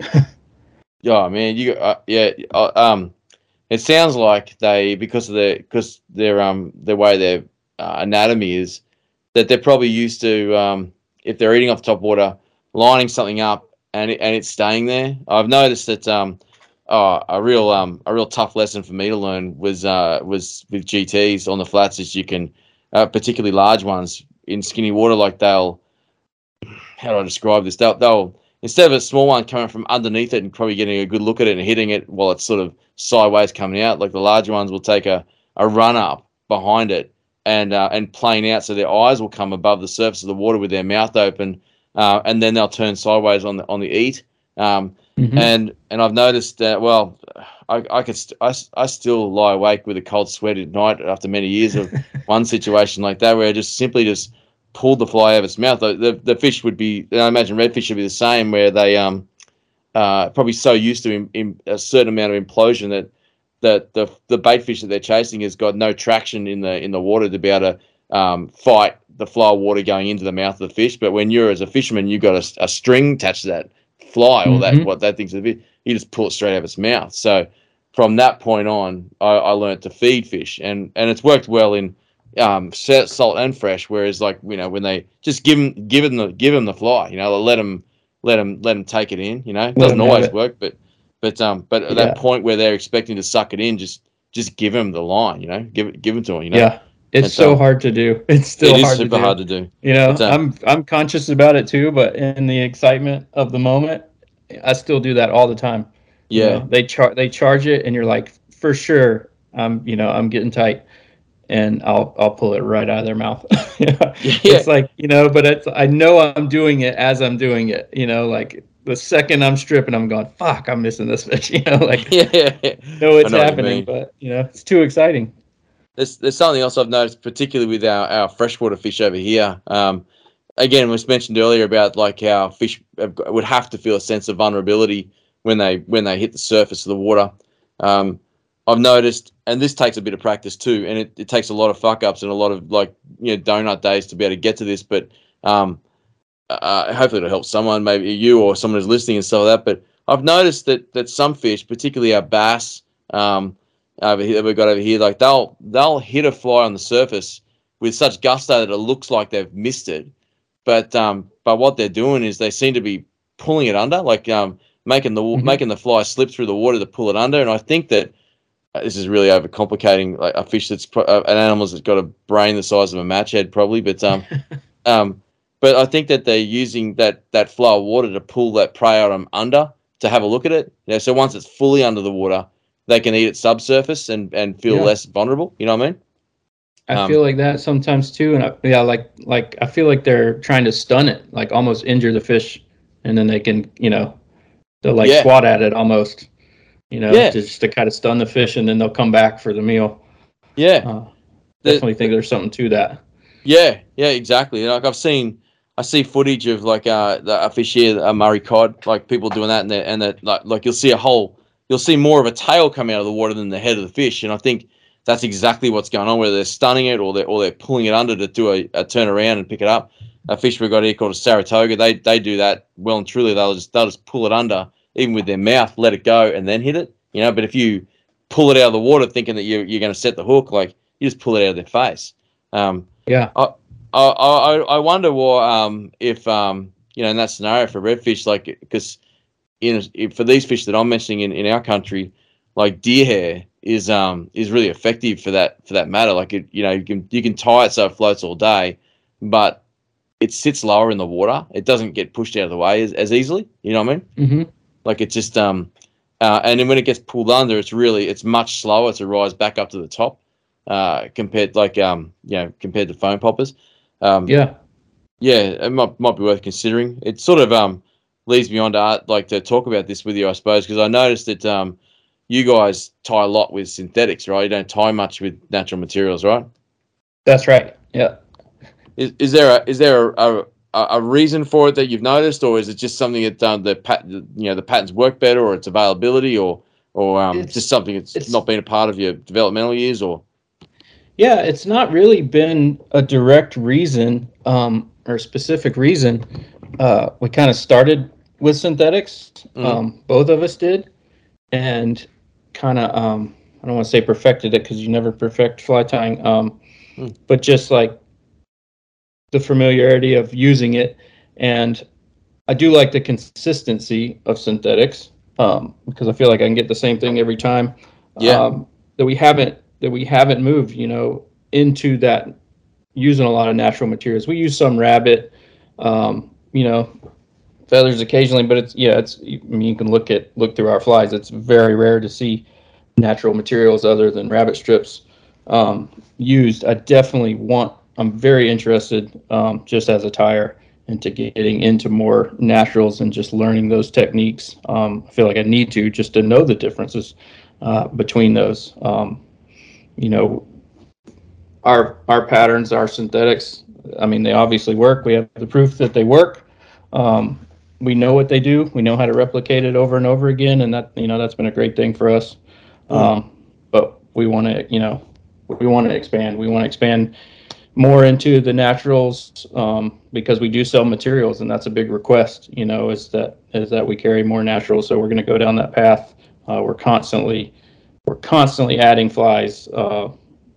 We try to stay in the saltwater world for sure, but other than that, we're constantly trying to expand and learn new things. And it's like I feel like there's just endless things you can learn in fly tying. So it's just like we're just not there yet to where like we're still experimenting with so many different things, and it's just there's only so many hours in the day. Yeah. I totally agree. Like I'm listening to what you're saying. I'm just thinking to myself, you don't really need to. I mean, but at the same time, I can appreciate the interest in fly tying and wanting to, as a fly tyer, to expand your horizons. Exactly. We've never needed to, because Yeah. we're making effective flies. So it's not broke. Don't fix it. But it's like I still want. That's the whole fun of fly tying is trying those new things and learning those new techniques. Because maybe it can be better if we use natural materials here and there, just like you said. Just you mentioned that different sink rate using the deer hair. So it's like there's definitely areas you can improve, and if that's what it takes, then we definitely want to get there. Well, like fly tying is, to me, like overall of anything is problem solving. It's it's being able to translate your observations on the water to the vise to solve a problem. And there's not many flies that I tie in my fishing that are just, why tie anything else on? That is the only fly for that scenario.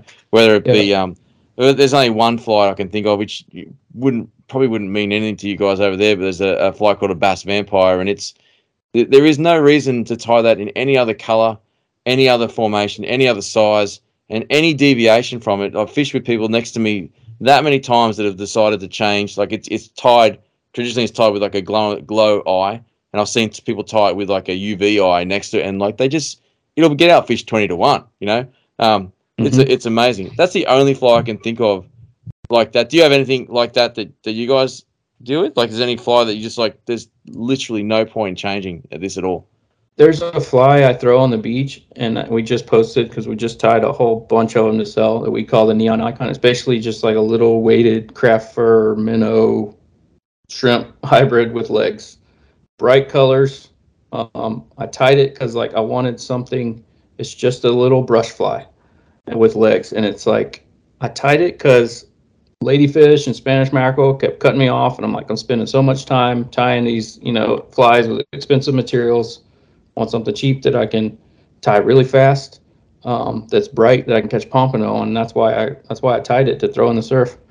And if I'm walking the beach, it's like a clouser. It's like, why do I don't need anything else. Like, this thing gets bit over and over again. Don't know what the fish thinks it is. If it thinks it's a bait fish, thinks it's a shrimp. It's just got a lot of movement. It's the right size, and they keep eating it. I feel that way about, like, a lot of times for fishing, snook down there on the East Coast. We're throwing like a small white or small black and purple brush fly, like a little brush minnow, and that's like the go-to. And if you're getting denied, then you start changing it up. But it's like, if I'm going, that's going to be in my box. Like, those are the type of flies that work time and time again. But there's, like I said, they work until they don't. They work until they don't. Always, you always have to have more, and that's what keeps fly tyers addicted and fly fishermen addicted. Because as soon as you think you got it figured out, the fish change their mind. Yeah, that's pretty much it. It's the idea of what if, that keeps fly ties and fly fishermen motivated to keep changing up the flies and all that sort of stuff, you know. But it's I mean, I tell you, like those neon icons are a great representation of your style of fly tie. I think, look, that they look awesome. Like, they're great. I really, the thing I really like about them, just to pick on that, like to pick on those as far as a representation of your style of tying, is that they just look like workhorses. They just get it done. Like, Exactly. Yep. they're a practical tie. You know, like, you're not going to spend an hour on them. They No, clearly work. They're 5 minutes. simple. Yeah, yeah. Yep. Yeah, I really like that. I mean, like, that whole not only just you guys, your style or Space Coast style, but like the style of flies from the fishing in that area. You know, that I really I like it. I admire it. It's something that for myself, that I can really identify a real distinct style of that, that area, I guess you could say, which you guys seem to represent really well, in my opinion. Yeah. And they're, for the most part, very simple flies, you know. Yeah, So people will look at that and go, "Oh, well, that's just a brush head and some craft fur and some light." Well, yeah, that's exactly what it is, but but it works. You know, yeah, like, I don't care how easy or hard it is to tie. If the fish eat it, I'm gonna keep tying more. And it's like, and why would I tie something complicated to throw at a fish that I know would eat that simple fly? Like you said, it's a workhorse, yeah. and finding, like we do the sipper fly, that topwater fly. It's basically like a brush fly with a triple thickness of a gurgler head. I think we have videos of like Jack's eating one on there, I'm looking and at it now. it's Is basically that like your a. fly? Is that your pattern? Did you guys come up with that? Yep, that's Ian's. Yep, Oh, wow, that's awesome. yep. It's I a, it's don't a, believe that. I've never seen it done anywhere else. yeah. Like I said, people go, "That's just a gurgler or whatever." Yeah, Oh, yeah. no. It's our whole thought process. He designed it. I talked with him a lot. Yep. Through Yeah, the walk us through process it. to, Tell like, tell us how that came about. it's because, like, you look at a gurgler. Gurgler is one of my favorite patterns of all time. I love them. They work. They're awesome. I don't know what it looks like. What is it supposed to be? Is it supposed to be a bait fish? Is it supposed to be a shrimp? When we're talking like a guard side gurgler, as far as exactly what? Yes. Yeah, yeah, Yep. And then our whole idea of it was, like, I want to imitate a topwater. Like, I want to imitate a bait fish that's dying on the surface. That was the initial concept. When you see a bait fish, sipping the surface, dying, gasping for air or whatever, like yeah, doing that little waking, kicking its tail. That's why we call it the sipper. But the whole idea behind the fly is that extra thick 8 millimeters of foam on the head. But then you have we use a heavier hook. We use a SL12S, or just any, like, heavy wire short shank hook, Mm. and it sags that fly. And then you have a brush fly, so once it's wet, it sags pretty good. And actually, so it's like the full profile of the minnow is subsurface, but the head, keeps it floating.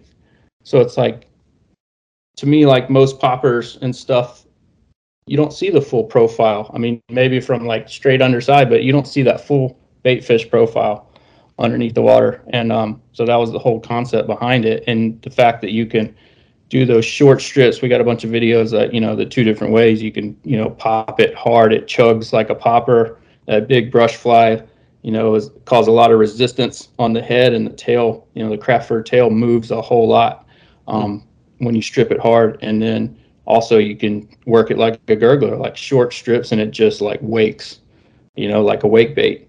yeah. And it's been, Does it like, wiggle? super effective. It wiggles a lot. Yeah, I think if there's a video, I think it starts with me holding one. Or no, we have a tying video about it, how to tie it on our YouTube. But we made it for our fishery, and a lot of guys have been sending us videos. The striper guys up in the Northeast have said the striper, are loving it. And then we had a guy said that they caught golden dorado in Argentina on it last week. And then Yep. one guy tied a bunch for the Amazon, and the peacock bass love it. And it's like, yeah, Oh, that fish might have eaten any popper, that they threw at them. Who knows? But our whole concept was like, hey, you can get that full bait fish profile, and you can work it several ways, and it's been really good. We've caught tarpon, snook, redfish, speckled trout, jacks. So it's kind of unique in the fact that it does a couple different things. Bro, we've got a fish here in Australia called a Popeye mullet. I don't know if that bait fish exists anywhere else in the world. It's not in my area, but it's in much further north part of Australia. And mate, those things have got like you've seen those goldfish with the googly eyes that like those big bubble eyes that they've got. Yeah. That's what these mullet have got almost, and like they and that's why I call them. I guess that's why they call them Popeye mullets, because they look like the eyes are going to pop. Okay. It's and they do exactly like they swim around with their nose on the surface of the water with their tail hanging down like that, like just cruising around with their head. Like, and mate, they are candy for our mullet barramundi. do that same thing. Yeah, our mullet do the same exact thing. They sit on the surface. Yeah.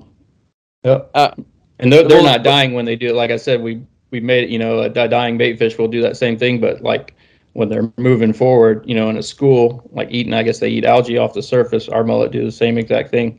So. Yeah.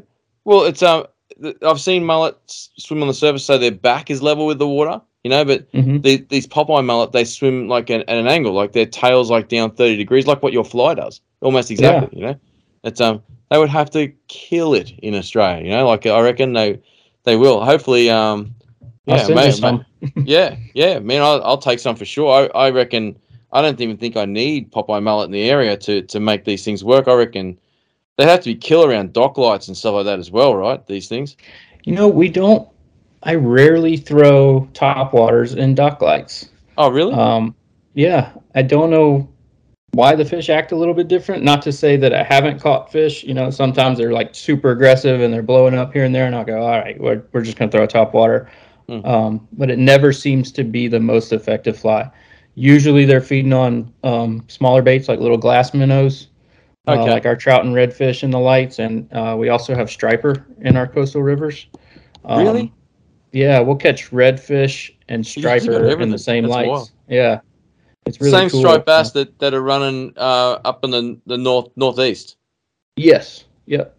I believe ours are like Gulf strain. They stock them now, but they actually naturally used to go up, all the way up our rivers to the lakes in the central part of the state, which I guess they may still do that, but there's dams now, so they can't reproduce like they did.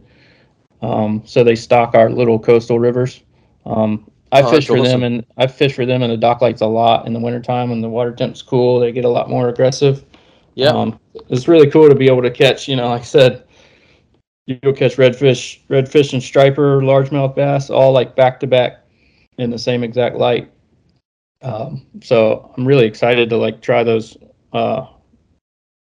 sippers like in the daytime or like early mornings on those stripers, because the guys in the Northeast have sent us some awesome videos of stripers just blowing up on that thing. It's really cool to see. Our flies go in different places. So I'd love to send some to Australia, because man, barramundi are like bucket list fish for me. All those fish you name, I watch videos all the time of like you mentioned the Saratoga. Those things look so cool. And they're the awesome. Murray cod. Yeah. Murray cod looks like a big grouper, kind of. Well, arguably, they reckon it evolved from being I'm going to call it groper. That's what we saw, the way we pronounce it here. But it's the there's a fish called a Queensland groper that a different color, but the shape, the fin structure, everything's like very, very similar. And I've heard people argue that through time.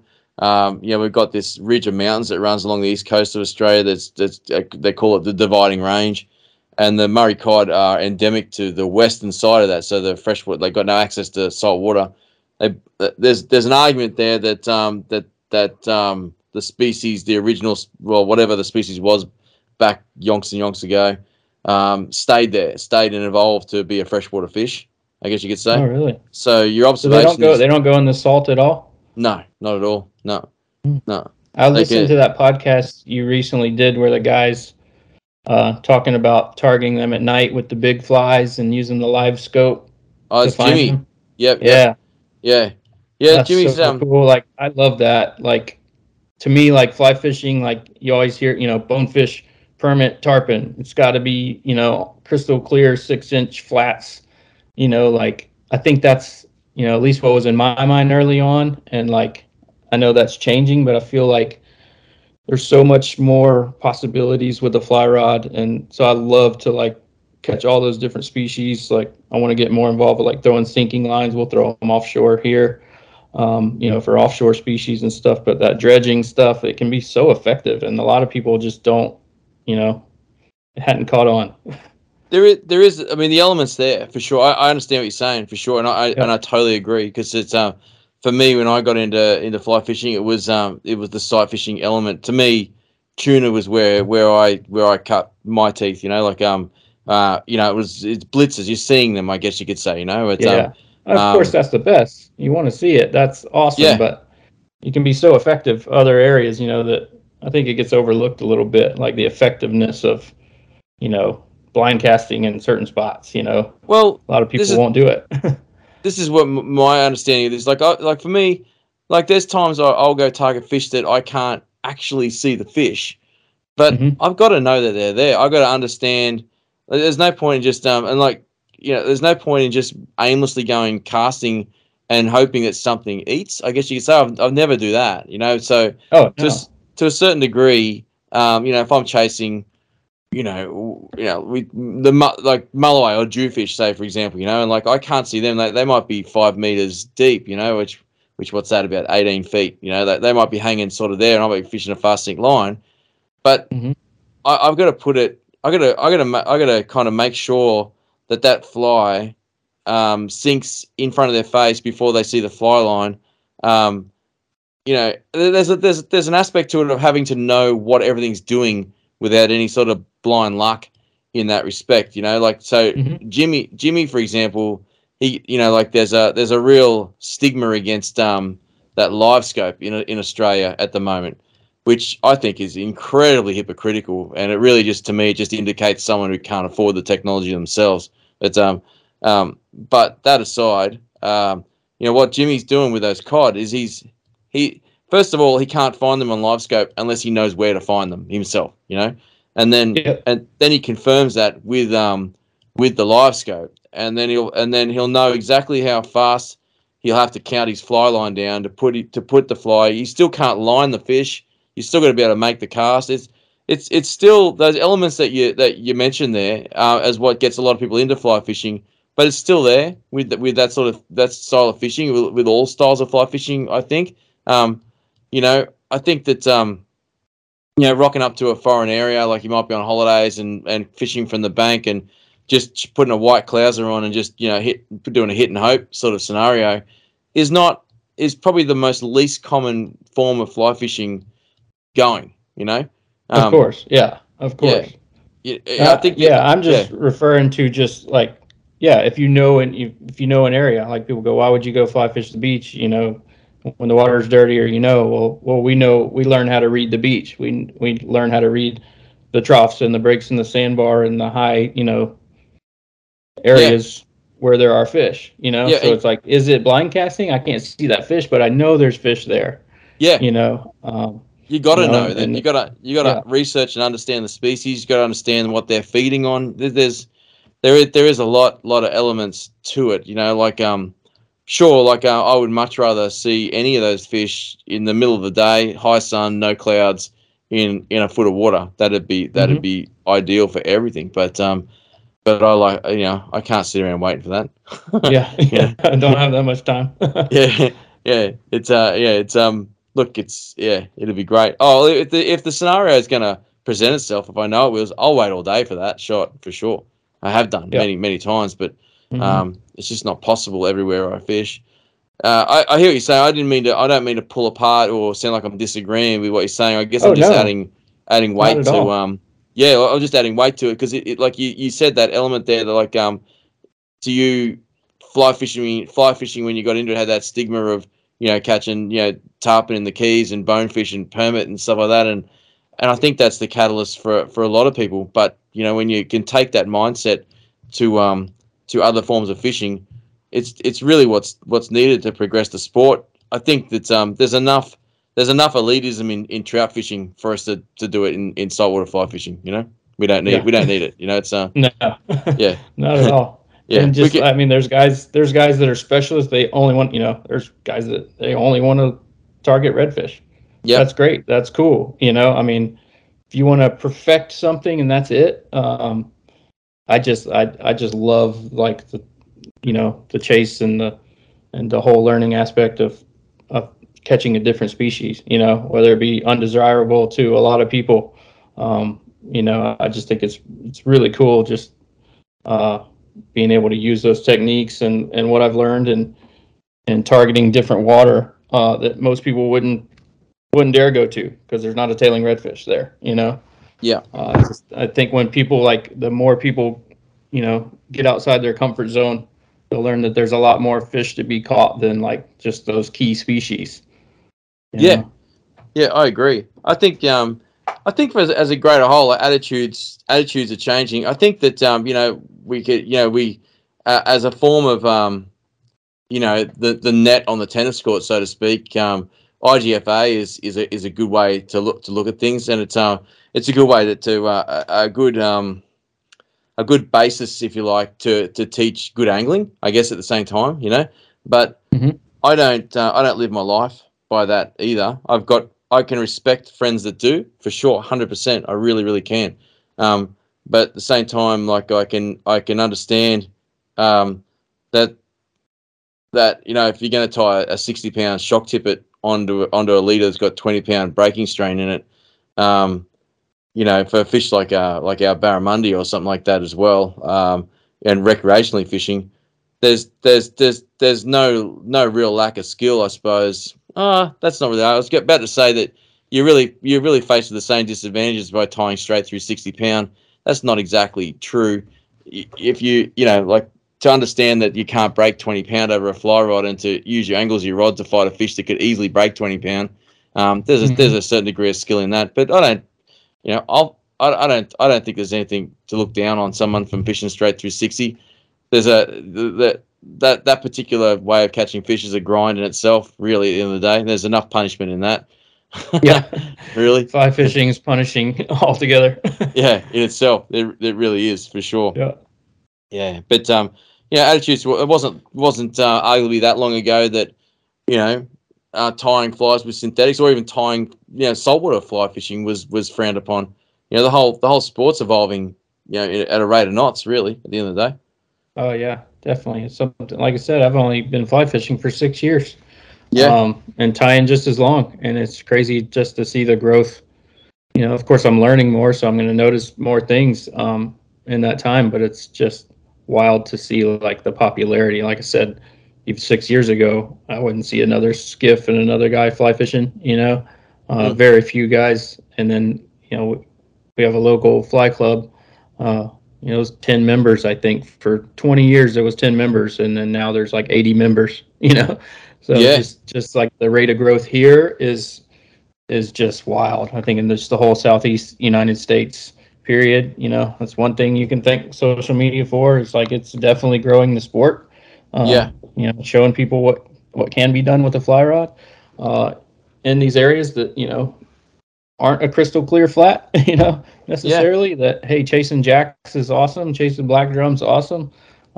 It's really cool. And to me, I always said, more people that are fly fishing, then the less fish are going to be caught. So it's better for the fishery. Yeah, that's true. That's exactly true. It's sadly true, but definitely better for the red meat industry too. That's for sure. Yeah.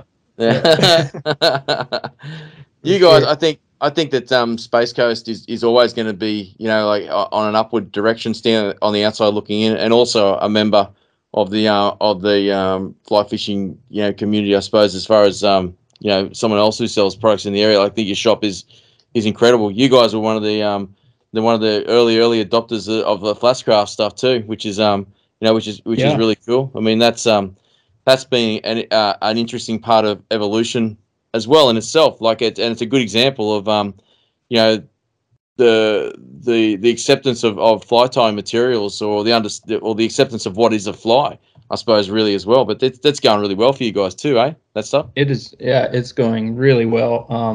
Like I said, we're on our second shipment now, and it's hard to keep them in stock. People have really taken to it in all areas. We shipped. That's what we were just discussing. I was like, man, we're selling tons of crab parts, and we're selling them to guys in Utah and Colorado and New York, and I guess these guys obviously they travel because they're not throwing crab flies, in Utah, but it's like, yeah, just across the whole United States. It's been awesome, and it's been really fun just to experiment with them myself. It's a whole different style of fly I've of course tied crabs and stuff when we do throw crabs, but using these legs, it makes it so easy, so lifelike, but it still leaves what I like about it. It's not a crab that you just put together. It's an actual tie, like you said. It's breaking the barriers of what's a fly, what's not a fly. There's always going to be that argument, but this is actually a tie to me. Like I'm stacking hair and trimming, and there's a lot of tying aspects to it. So it's really cool to like experiment with these and the different ways you can build the bodies. And I've talked with a bunch of guys in the last week just about the couple that I tied. And after watching your videos, it's really cool to see, and I love seeing this type of product. And that's what we love as Space Coast. We love new products, new exciting things. That's why we have the collective. That's why we try to work with all these tires that don't have shops that are amazing tires, and they just don't have an outlet. They don't have the time. They got day jobs. They don't have the time to, set up an online store and run a whole business, but they're amazing at what they do. And we want people to see their flies. And so we always are looking for something new. And it's really cool to see. And so like finding you guys, I've listened to the podcast for a long time, but like, finding you guys, it's just like, it perfectly fits with our business model. Like bringing something on, like we want to be the first ones to bring that new product. It's really cool that we were one of the first ones to bring it, and it's really helped us and you guys. It's really cool to see. Yeah, you guys were the first. You guys are the first in the States, for sure. It was exciting for me as well because of how pragmatic you guys are with your fly selection and all that sort of carry on as well. It was important to me like that someone understood them as a fly for what they are. The hydrodynamics, like to use that buzzword that we say on this podcast a lot.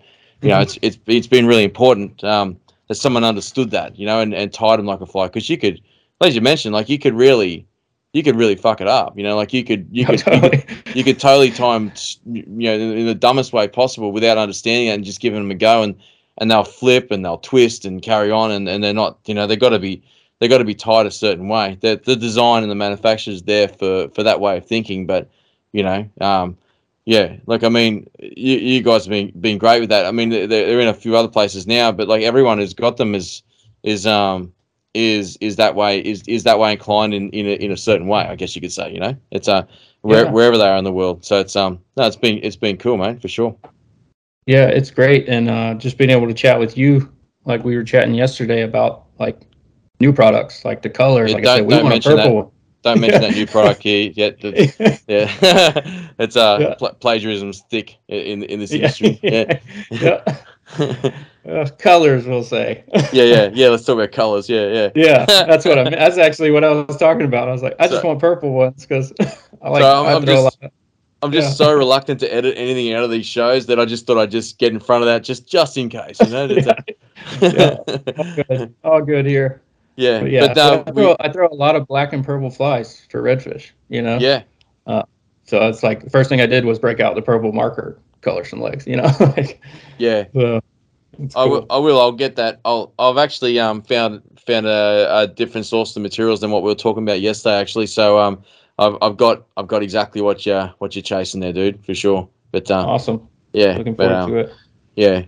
Yeah, got a few more designs to work through. One that we were talking about yesterday that's going to be, I'm gonna head in that direction in a hurry. I think that's going to be pretty exciting for sure. Yeah, I'm really excited because, like we talked about before, I have a fly that's in that family, at least what it's trying to replicate, and still working on trying to perfect it. That's the fun of it. Been working on this one a long time and just trying to get it just right. Like I said, it's a very fishy fly already. I'm just working on durability because you can't sell them if they fall apart. First fish. Oh, it looks awesome too, man. Like from what I see, you don't want to talk about that. You want to keep that under Oh wraps till you yeah. got it Oh right. yeah. Yeah. No, it's fine. Yeah, we posted videos. Like I said, that was totally my fault. Like I said, we usually don't post videos of flies, until we fished them and caught fish, and we've Yep. kind of perfected them. At least got to a pretty good point. I think it's fun to share concepts just because you can get good feedback from other guys. They can help you solve a problem. Mm. But yeah, that Ned rig, ghost shrimp. I got the idea from a guy overseas, not even a saltwater guy. He tied it, and it had like, I don't know if it was shanks or something, but it was tied like a Ned rig with the weight on the bend of the jig hook. And his was a worm actually. It was a worm for some type of perch or something. Um, I saw it and I was like, man, I have to make a ghost shrimp to throw in the surf here, and for redfish also. Mm. But immediately thought of like pompano in the surf. I just thought it was so cool how the tail stuck straight up. Just the action of it was amazing, and I just been working on that one for a while. So I saw some other people had done some that are pretty cool already. So just that's the fun of it. Just trying to perfect it, but that one's bothering me. Trying I to get like it right.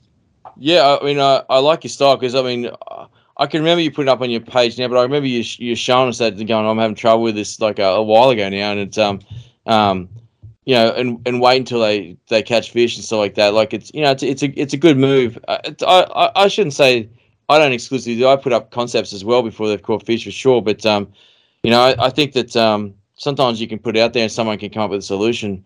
I think with Yeah.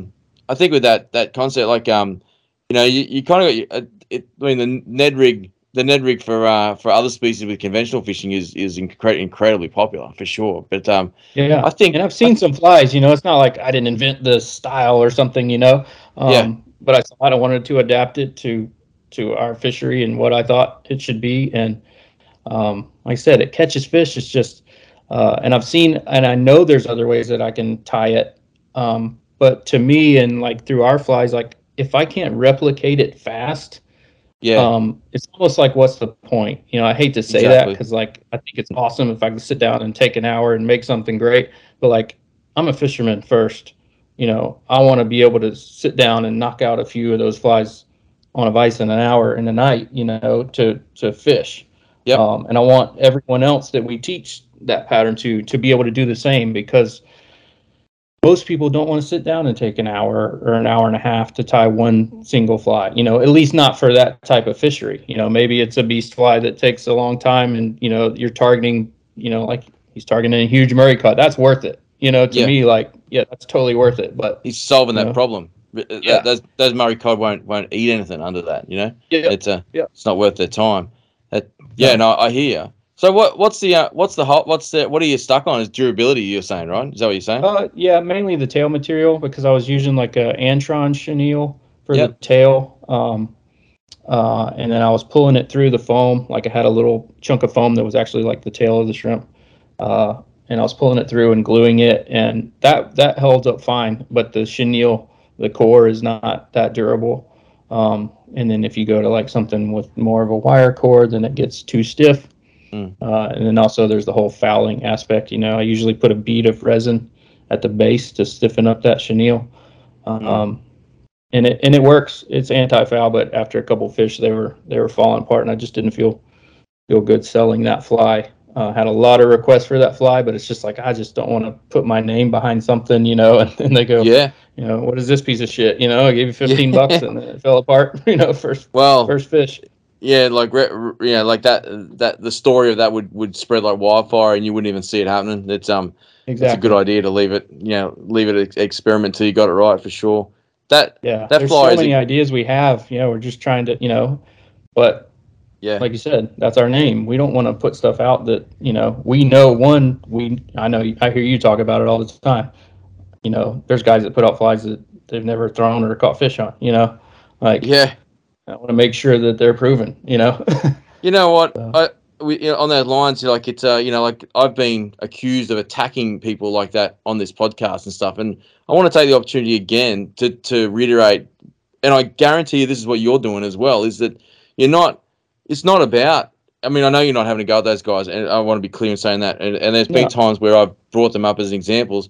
You want people to have a great experience. You want people to be able to, catch the fish that you're leading them on, not leading them on, but I mean, insinuating that they can put in front of and get an eat from, and the only way that you can do that comfortably and still lay in bed and go to sleep at night is to know that you can do it, and you could do it time and time again, in that respect. And that's the point I'm trying to make. It's not so much having a go at people for not putting flies in the water. It's more of a warning to you, the consumer. Really, it's it's more the people that support and encourage those guys that are probably doing an injustice to the community, as opposed to the person who's actually putting out. If that makes sense, And it's hard to say anything like this without saying like you're pointing blame. I just find it sad that there aren't more people doing what you're doing there, Sam.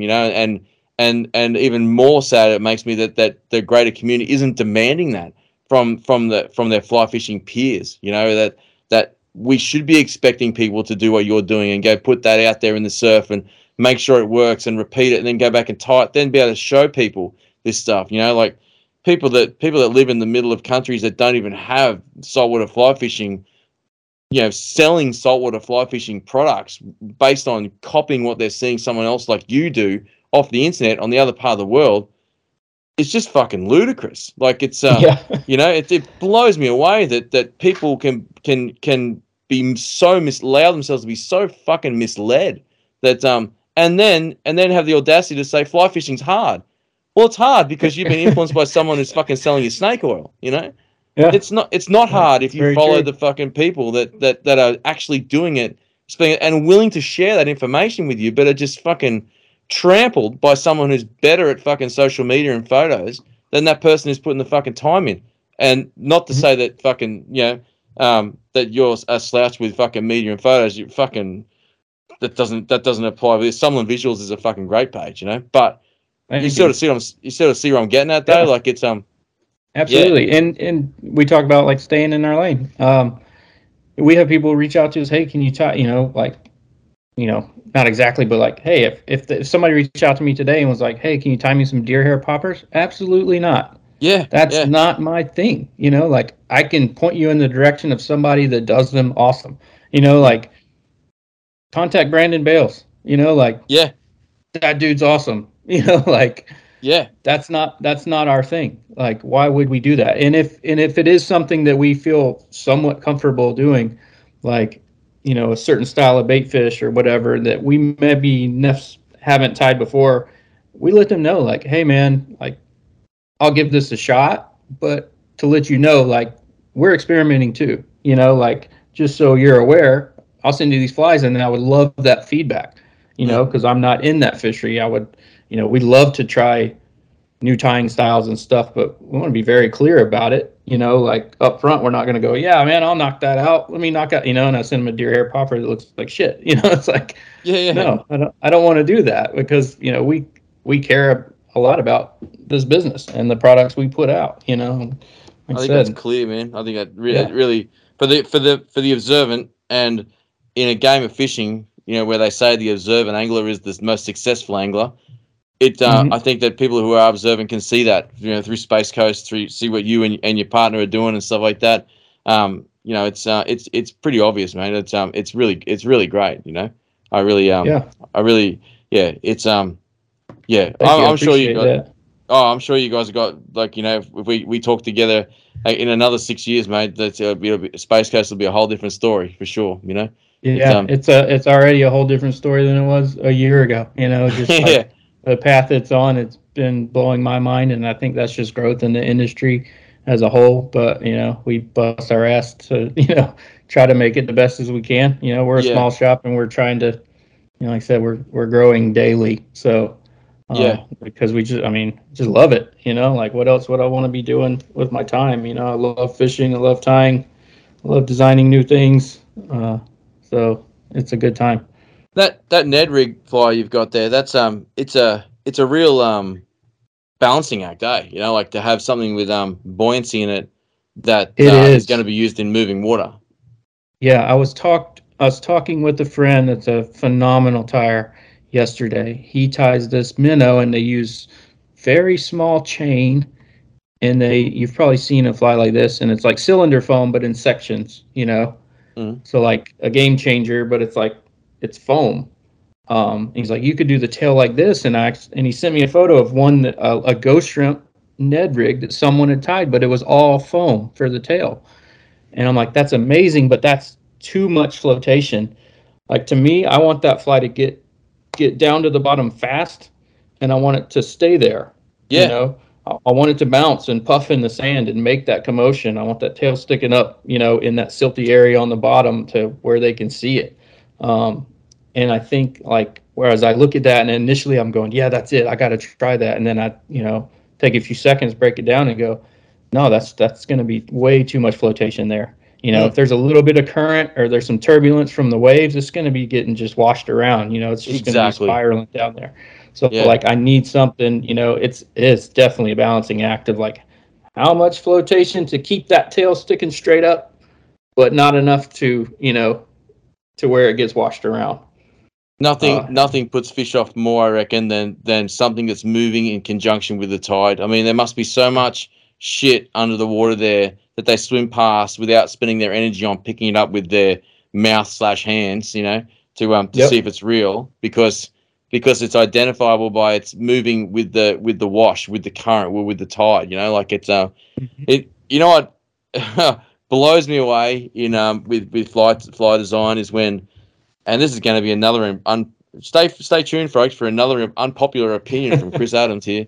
But when and I'm doing this for your own good, people. But like it's when people put like a fighting crab or a defensive crab in a glass of water, and it's just got to the bottom and it's standing up with its claws, and people are like, this thing's going to look great, like such a defensive crab in the water. So I'm thinking to myself, that thing's not even gonna make it to the bottom. Like, how could Yeah. you? Like, are we?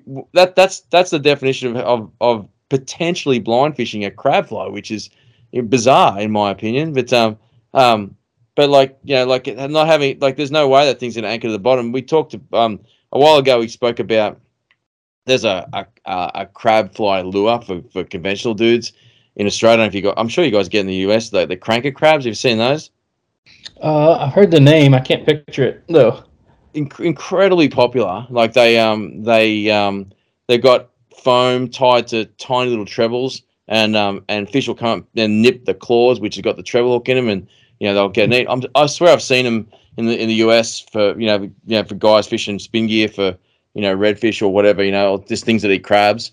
But for years and years, people, including myself and other people, have tried to tie a fly with articulated claws that have got the foam on them, so they'd move around. Um, sure, we've done it now in Flashcraft, but like, I mean, I could explain the reason why. But I copped a lot of flack because in the podcast previously, in previous years, I've said it's impossible to do that, because to make something heavy enough so it doesn't drift, or like the weight, the buoyancy of the claws doesn't make it spin around the tide, or just drift unnaturally like a piece of rubbish on the bottom. You would need to make it so heavy that it'd be impractical to cast. Hmm. And as it turns out, the Artie Merc does it really well. But I've made so many attempts at trying to do that in the past. But like that's an example right there of that balance, I guess you could say, which is what Yeah. you've got to try and achieve as well. Is Hmm. I don't think the Artie Merc would work very well in the surf for that reason. I think the surf is going to be a really challenging environment for you to make this thing happen. I don't think it's impossible. It I'm sure you'll will. get to it for sure. Yeah, and we don't have. I mean, it can be a lot of current. I don't fish those days. Like the guys in the Northeast, it blows my mind how rough of water they'll fish in. Mm. I mean, the fishing can be really good when it's rougher here. It's just, to me, it's just frustrating. Yeah, yeah, Walking the yeah, beach and dealing with those waves. I'm a fair weather fisherman. I like it. I like it when it's nice and calm with the wind at my back. But yeah. but yeah, I definitely, like I said, yeah, I put that one. The video I have is just in a bowl at home. But I went and tested it the same way. It acts just like that. But like I said, I just haven't figured out those materials, and I know how to make it correctly, but it would take way too long to tie. So Yeah, that's where yeah, we're at. yeah. But That exactly. that's When fun fly tying. I just push it aside sometimes and pick up something new, and then I'll revisit it later, hopefully with a fresh mind, and maybe I'll never figure it out. Who knows? yeah, exactly. Yeah, exactly. Well, the I guess the difference is when you're showing people like what it's look like in a bowl of water, you're not selling it or going Yeah, this'll definitely work. You know. yeah, yeah, So, yeah. so yeah, big difference for sure. Oh, look, man, Mhm. I really I'm really excited to see that Ned rig coming away. I think it's got a lot more if you can suss that out, it's got a lot more applications than a ghost shrimp in the surf, for sure, Yeah, yeah. I think the So redfish, yeah, would definitely take to it. And like that's what's cool with Space Coast is like, we tie flies for our areas, but it's awesome. Like I said, striper guys saying, "Oh, these zippers are great," and I took one and caught a golden dorado. It wasn't even on our radar when we tied that fly. mm, But like that's fun of it, seeing people go, "Oh, I can use this way, or I can tweak it a little bit to work for my fishery." It's just been really exciting seeing where these things go. I'm sure you're well aware. You've been doing a lot longer than us, and with all the flies you do, I'm sure they go different places, and it's always something new. though they have done this spun out where some of them go, that's for sure. But look, it's all the same. It's all the same everywhere. Like the fly's got to be durable. It's got to be able to swim. Yep. It's got to be castable. It's got to do exactly what you say it's got to do. If you got people that are looking at your design and adapting it to their scenario, you got to get that basis correct, which is what you're doing, which is ideal. I think Yeah. that even for a bonefish fly, there's a fly here.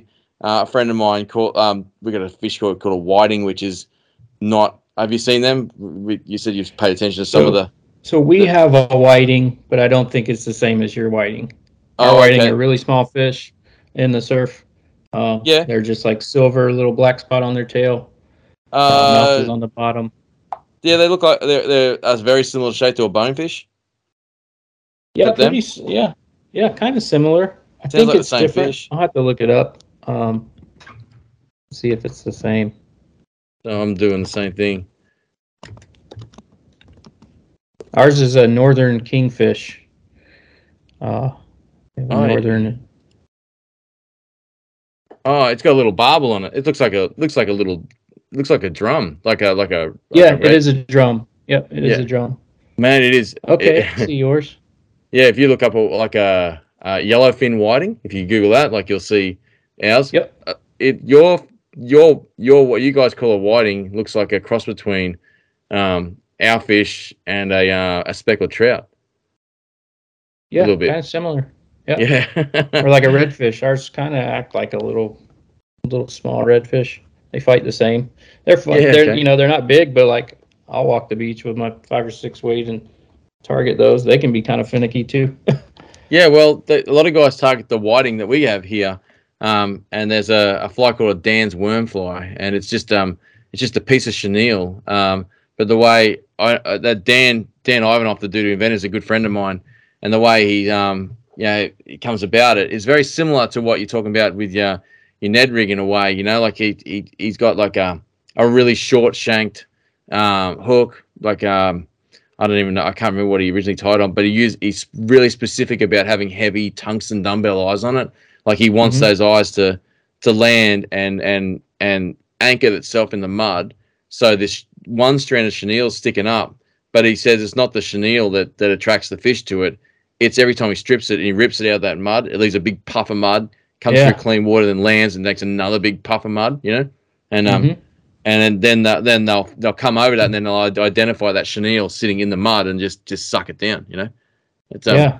That makes yeah, perfect sense. Same idea. Like I know our ghost shrimp, they don't like bury their heads in the sand with their tail in the air. Maybe they do. I've never seen it, but it's like usually they're just fully buried.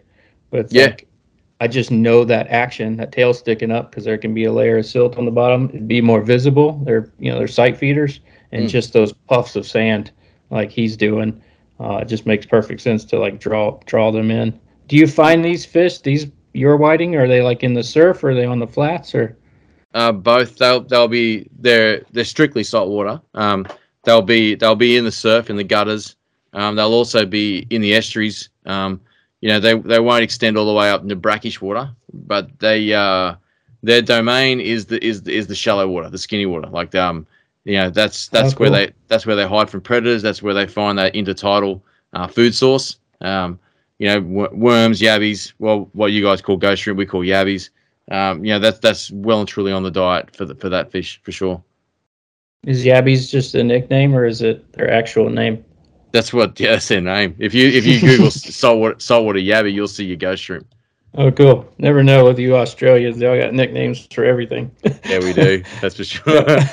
Everybody's name has a Y or an O on the end.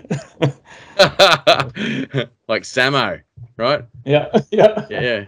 That would be it. Like I said, Yeah, grew up no. watching surf videos, and everybody's got a nickname like that. Yeah. Oh, I'm just trying to think of some Australian. Everyone I'm thinking of that's just got their normal name. It's Parko, Joe Parko. Parkinson, Parko, Kersey. Yeah. That's true. something. Yeah. Are you there? Are you by Snapper Rocks? I actually went. Joel Parkinson. I went to school with. Oh, really? I've been out in the water plenty Awesome. of times with Joel Parkinson. He was a lot young. He was not like 2 years younger than me. So Okay. it wasn't exactly best buddies hanging out. Like there's a real hierarchy in age with in surf culture. If you're a couple of years older, then you're a grom and you do what you're told. It's Yeah.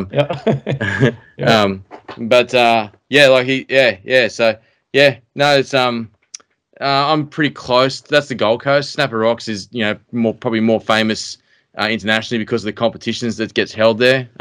Yep. There's been a lot of ASP surfers that I've gone to school with, a lot per capita, I guess you could say, compared to other areas, I suppose. But pretty big culture where I grew up for sure. That's Awesome. actually, a 10-year-old me would have been spun out at this age to not be surfing. I guarantee you, it was a pretty big part of my life, that's for sure. Yeah, I don't see how you can have those waves in your backyard and not still do it. It's the same reason I've moved from my fishing spots, man. It's the crowds. The crowds are just fucking ridiculous, It's yeah, that's true. It's after a while it just doesn't become fun. The aggression in the lineup, it's just not fun, It's it's just funner to hang out with friends than actually get out for a solid set of waves. But you got to get out in the water so early. I used to be in construction and I'd start work at 7. At this time of year, like the sun comes up at like 4:15, you'd be out in the water at like paddling out and almost dark just to catch a few waves to be in by 6:30 and then on site by 7. It's just what are we doing here? I wouldn't do that with fishing. Yeah. So I'd want to go fishing all day. So it's you for a while there you start traveling to hit spots and but you keep coming back to these crowds and and waves that could be better, and it just eventually fishing just takes over, I guess. It's funny. I've got a couple of friends that are like that, and no slouches, like used to surf competitively as well and all that sort of stuff, and it's just they're not doing it anymore. Probably I've never asked them why. Probably similar reasons. Yeah. They just get fish. old and everything hurts. Yeah, old and everything hurts. Yeah, Yeah. that too. But I mean, we could always go to Mal's and ride a coffee table, I suppose. So it's But yeah. Nah, like I said, man, I like a lot of my close friends that I hang out with that don't fish are just all still surf, and for some people they're going to surf for the rest of their life. But yeah, I don't know, man. Fly fishing is just all consuming. That's the way I look at it. I still watch a lot of surfing, which is why I'm going to go to Surf Alabama page for sure and check that out. But we're lucky. We only get waves every now and then, so we don't have to worry about picking and choosing between them. When there's waves, we surf, and then the rest of the time we fish or dive. So nice. It works out. Yeah, pretty big coast culture there at Alabama. Yeah, like it's only a small part of it's on the coast too, by looks. Yeah. Like I said, 34 miles of coastline here. I mean, that's nothing compared to the state. Most people in the states don't even believe that Alabama has a beach. Unless they've been here on vacation before. But we have beautiful beaches, actually, white sand beaches. Um, Water, like I said, we have Mobile Bay, and then to the west we have the Mississippi River in Louisiana. So like that dirty water can be here, but a lot of times our water's really nice and clean. Yeah. They don't think about that either. So we get a little bit of everything. We're kind of caught between it all. So it's Yeah. good. The fish is definitely, it's been crystal clear here because it's been no rain for months. Actually just started raining today. But it was like crystal clear, and like, the fish act so different. Our redfish were really hard to feed last week on our flats. And then when it gets a little more stained, they definitely eat a lot easier. Oh, on the map here, it's telling me the temperature you guys have got there right now, which I'm surprised. It's in centigrade. It doesn't tell me in Fahrenheit. 60 degrees Fahrenheit. Yep. That's Yeah. That's Right. that's sort of where I live. Like the coldest midwinter it gets right now. It's Oh, really? I'm surprised it's that cold. We actually spoke to Harry Luke Spear. Yeah. It The gets other week. cold. Yeah, he was talking about how colder than I thought it was getting in that same area. He's not far from you as well. Yeah, a couple days of the year it'll get down like into the teens, which is, I don't know what that is in Celsius, but it's Really? So teens in Fahrenheit. Yeah, below freezing for sure. Wow. And that's just a couple days. Most of the time it's not, but we have a lot of nights in the 40s, low 40s, upper 30s in the dead of winter. Our water gets down into the low 50s Fahrenheit. Just cold. Yeah. I've seen it in the 40s a handful of times in my life.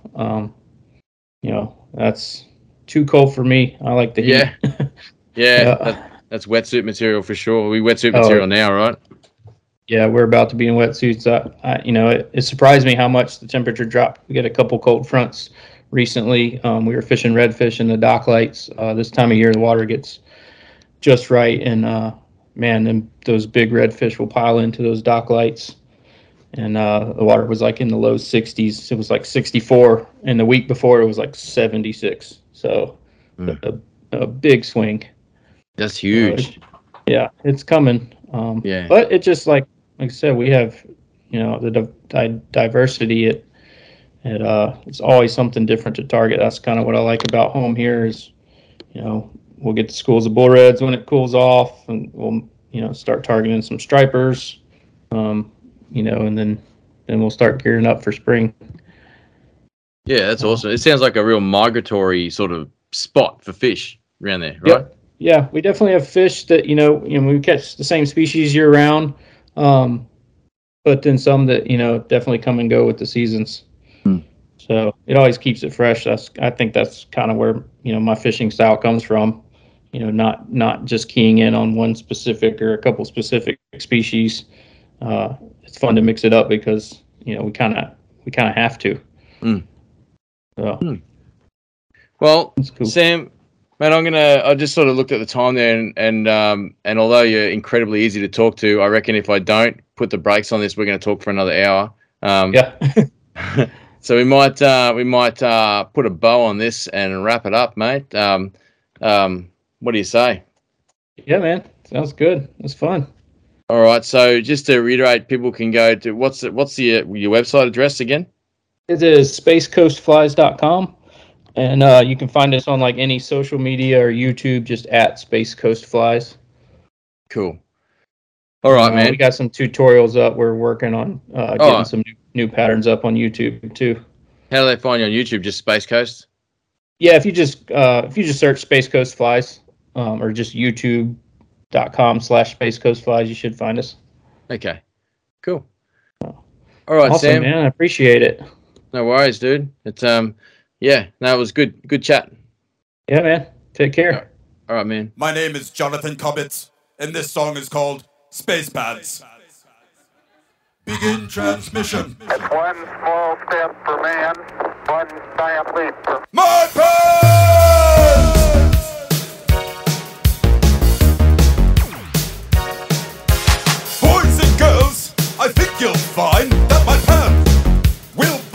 my! Look at my pants with the eyes in your face. My legs are covered in outer space. Space pants! Space pants! I am wearing space pants! Do you see my pants? No way, you missed them! My pants are a tour of the solar system. When I say space, you say pants. Space pants! When I say space pants, you say our intergalactic slacks. Space pants! Our intergalactic slacks! Yes! Now you're getting it! Yes, yes, yes!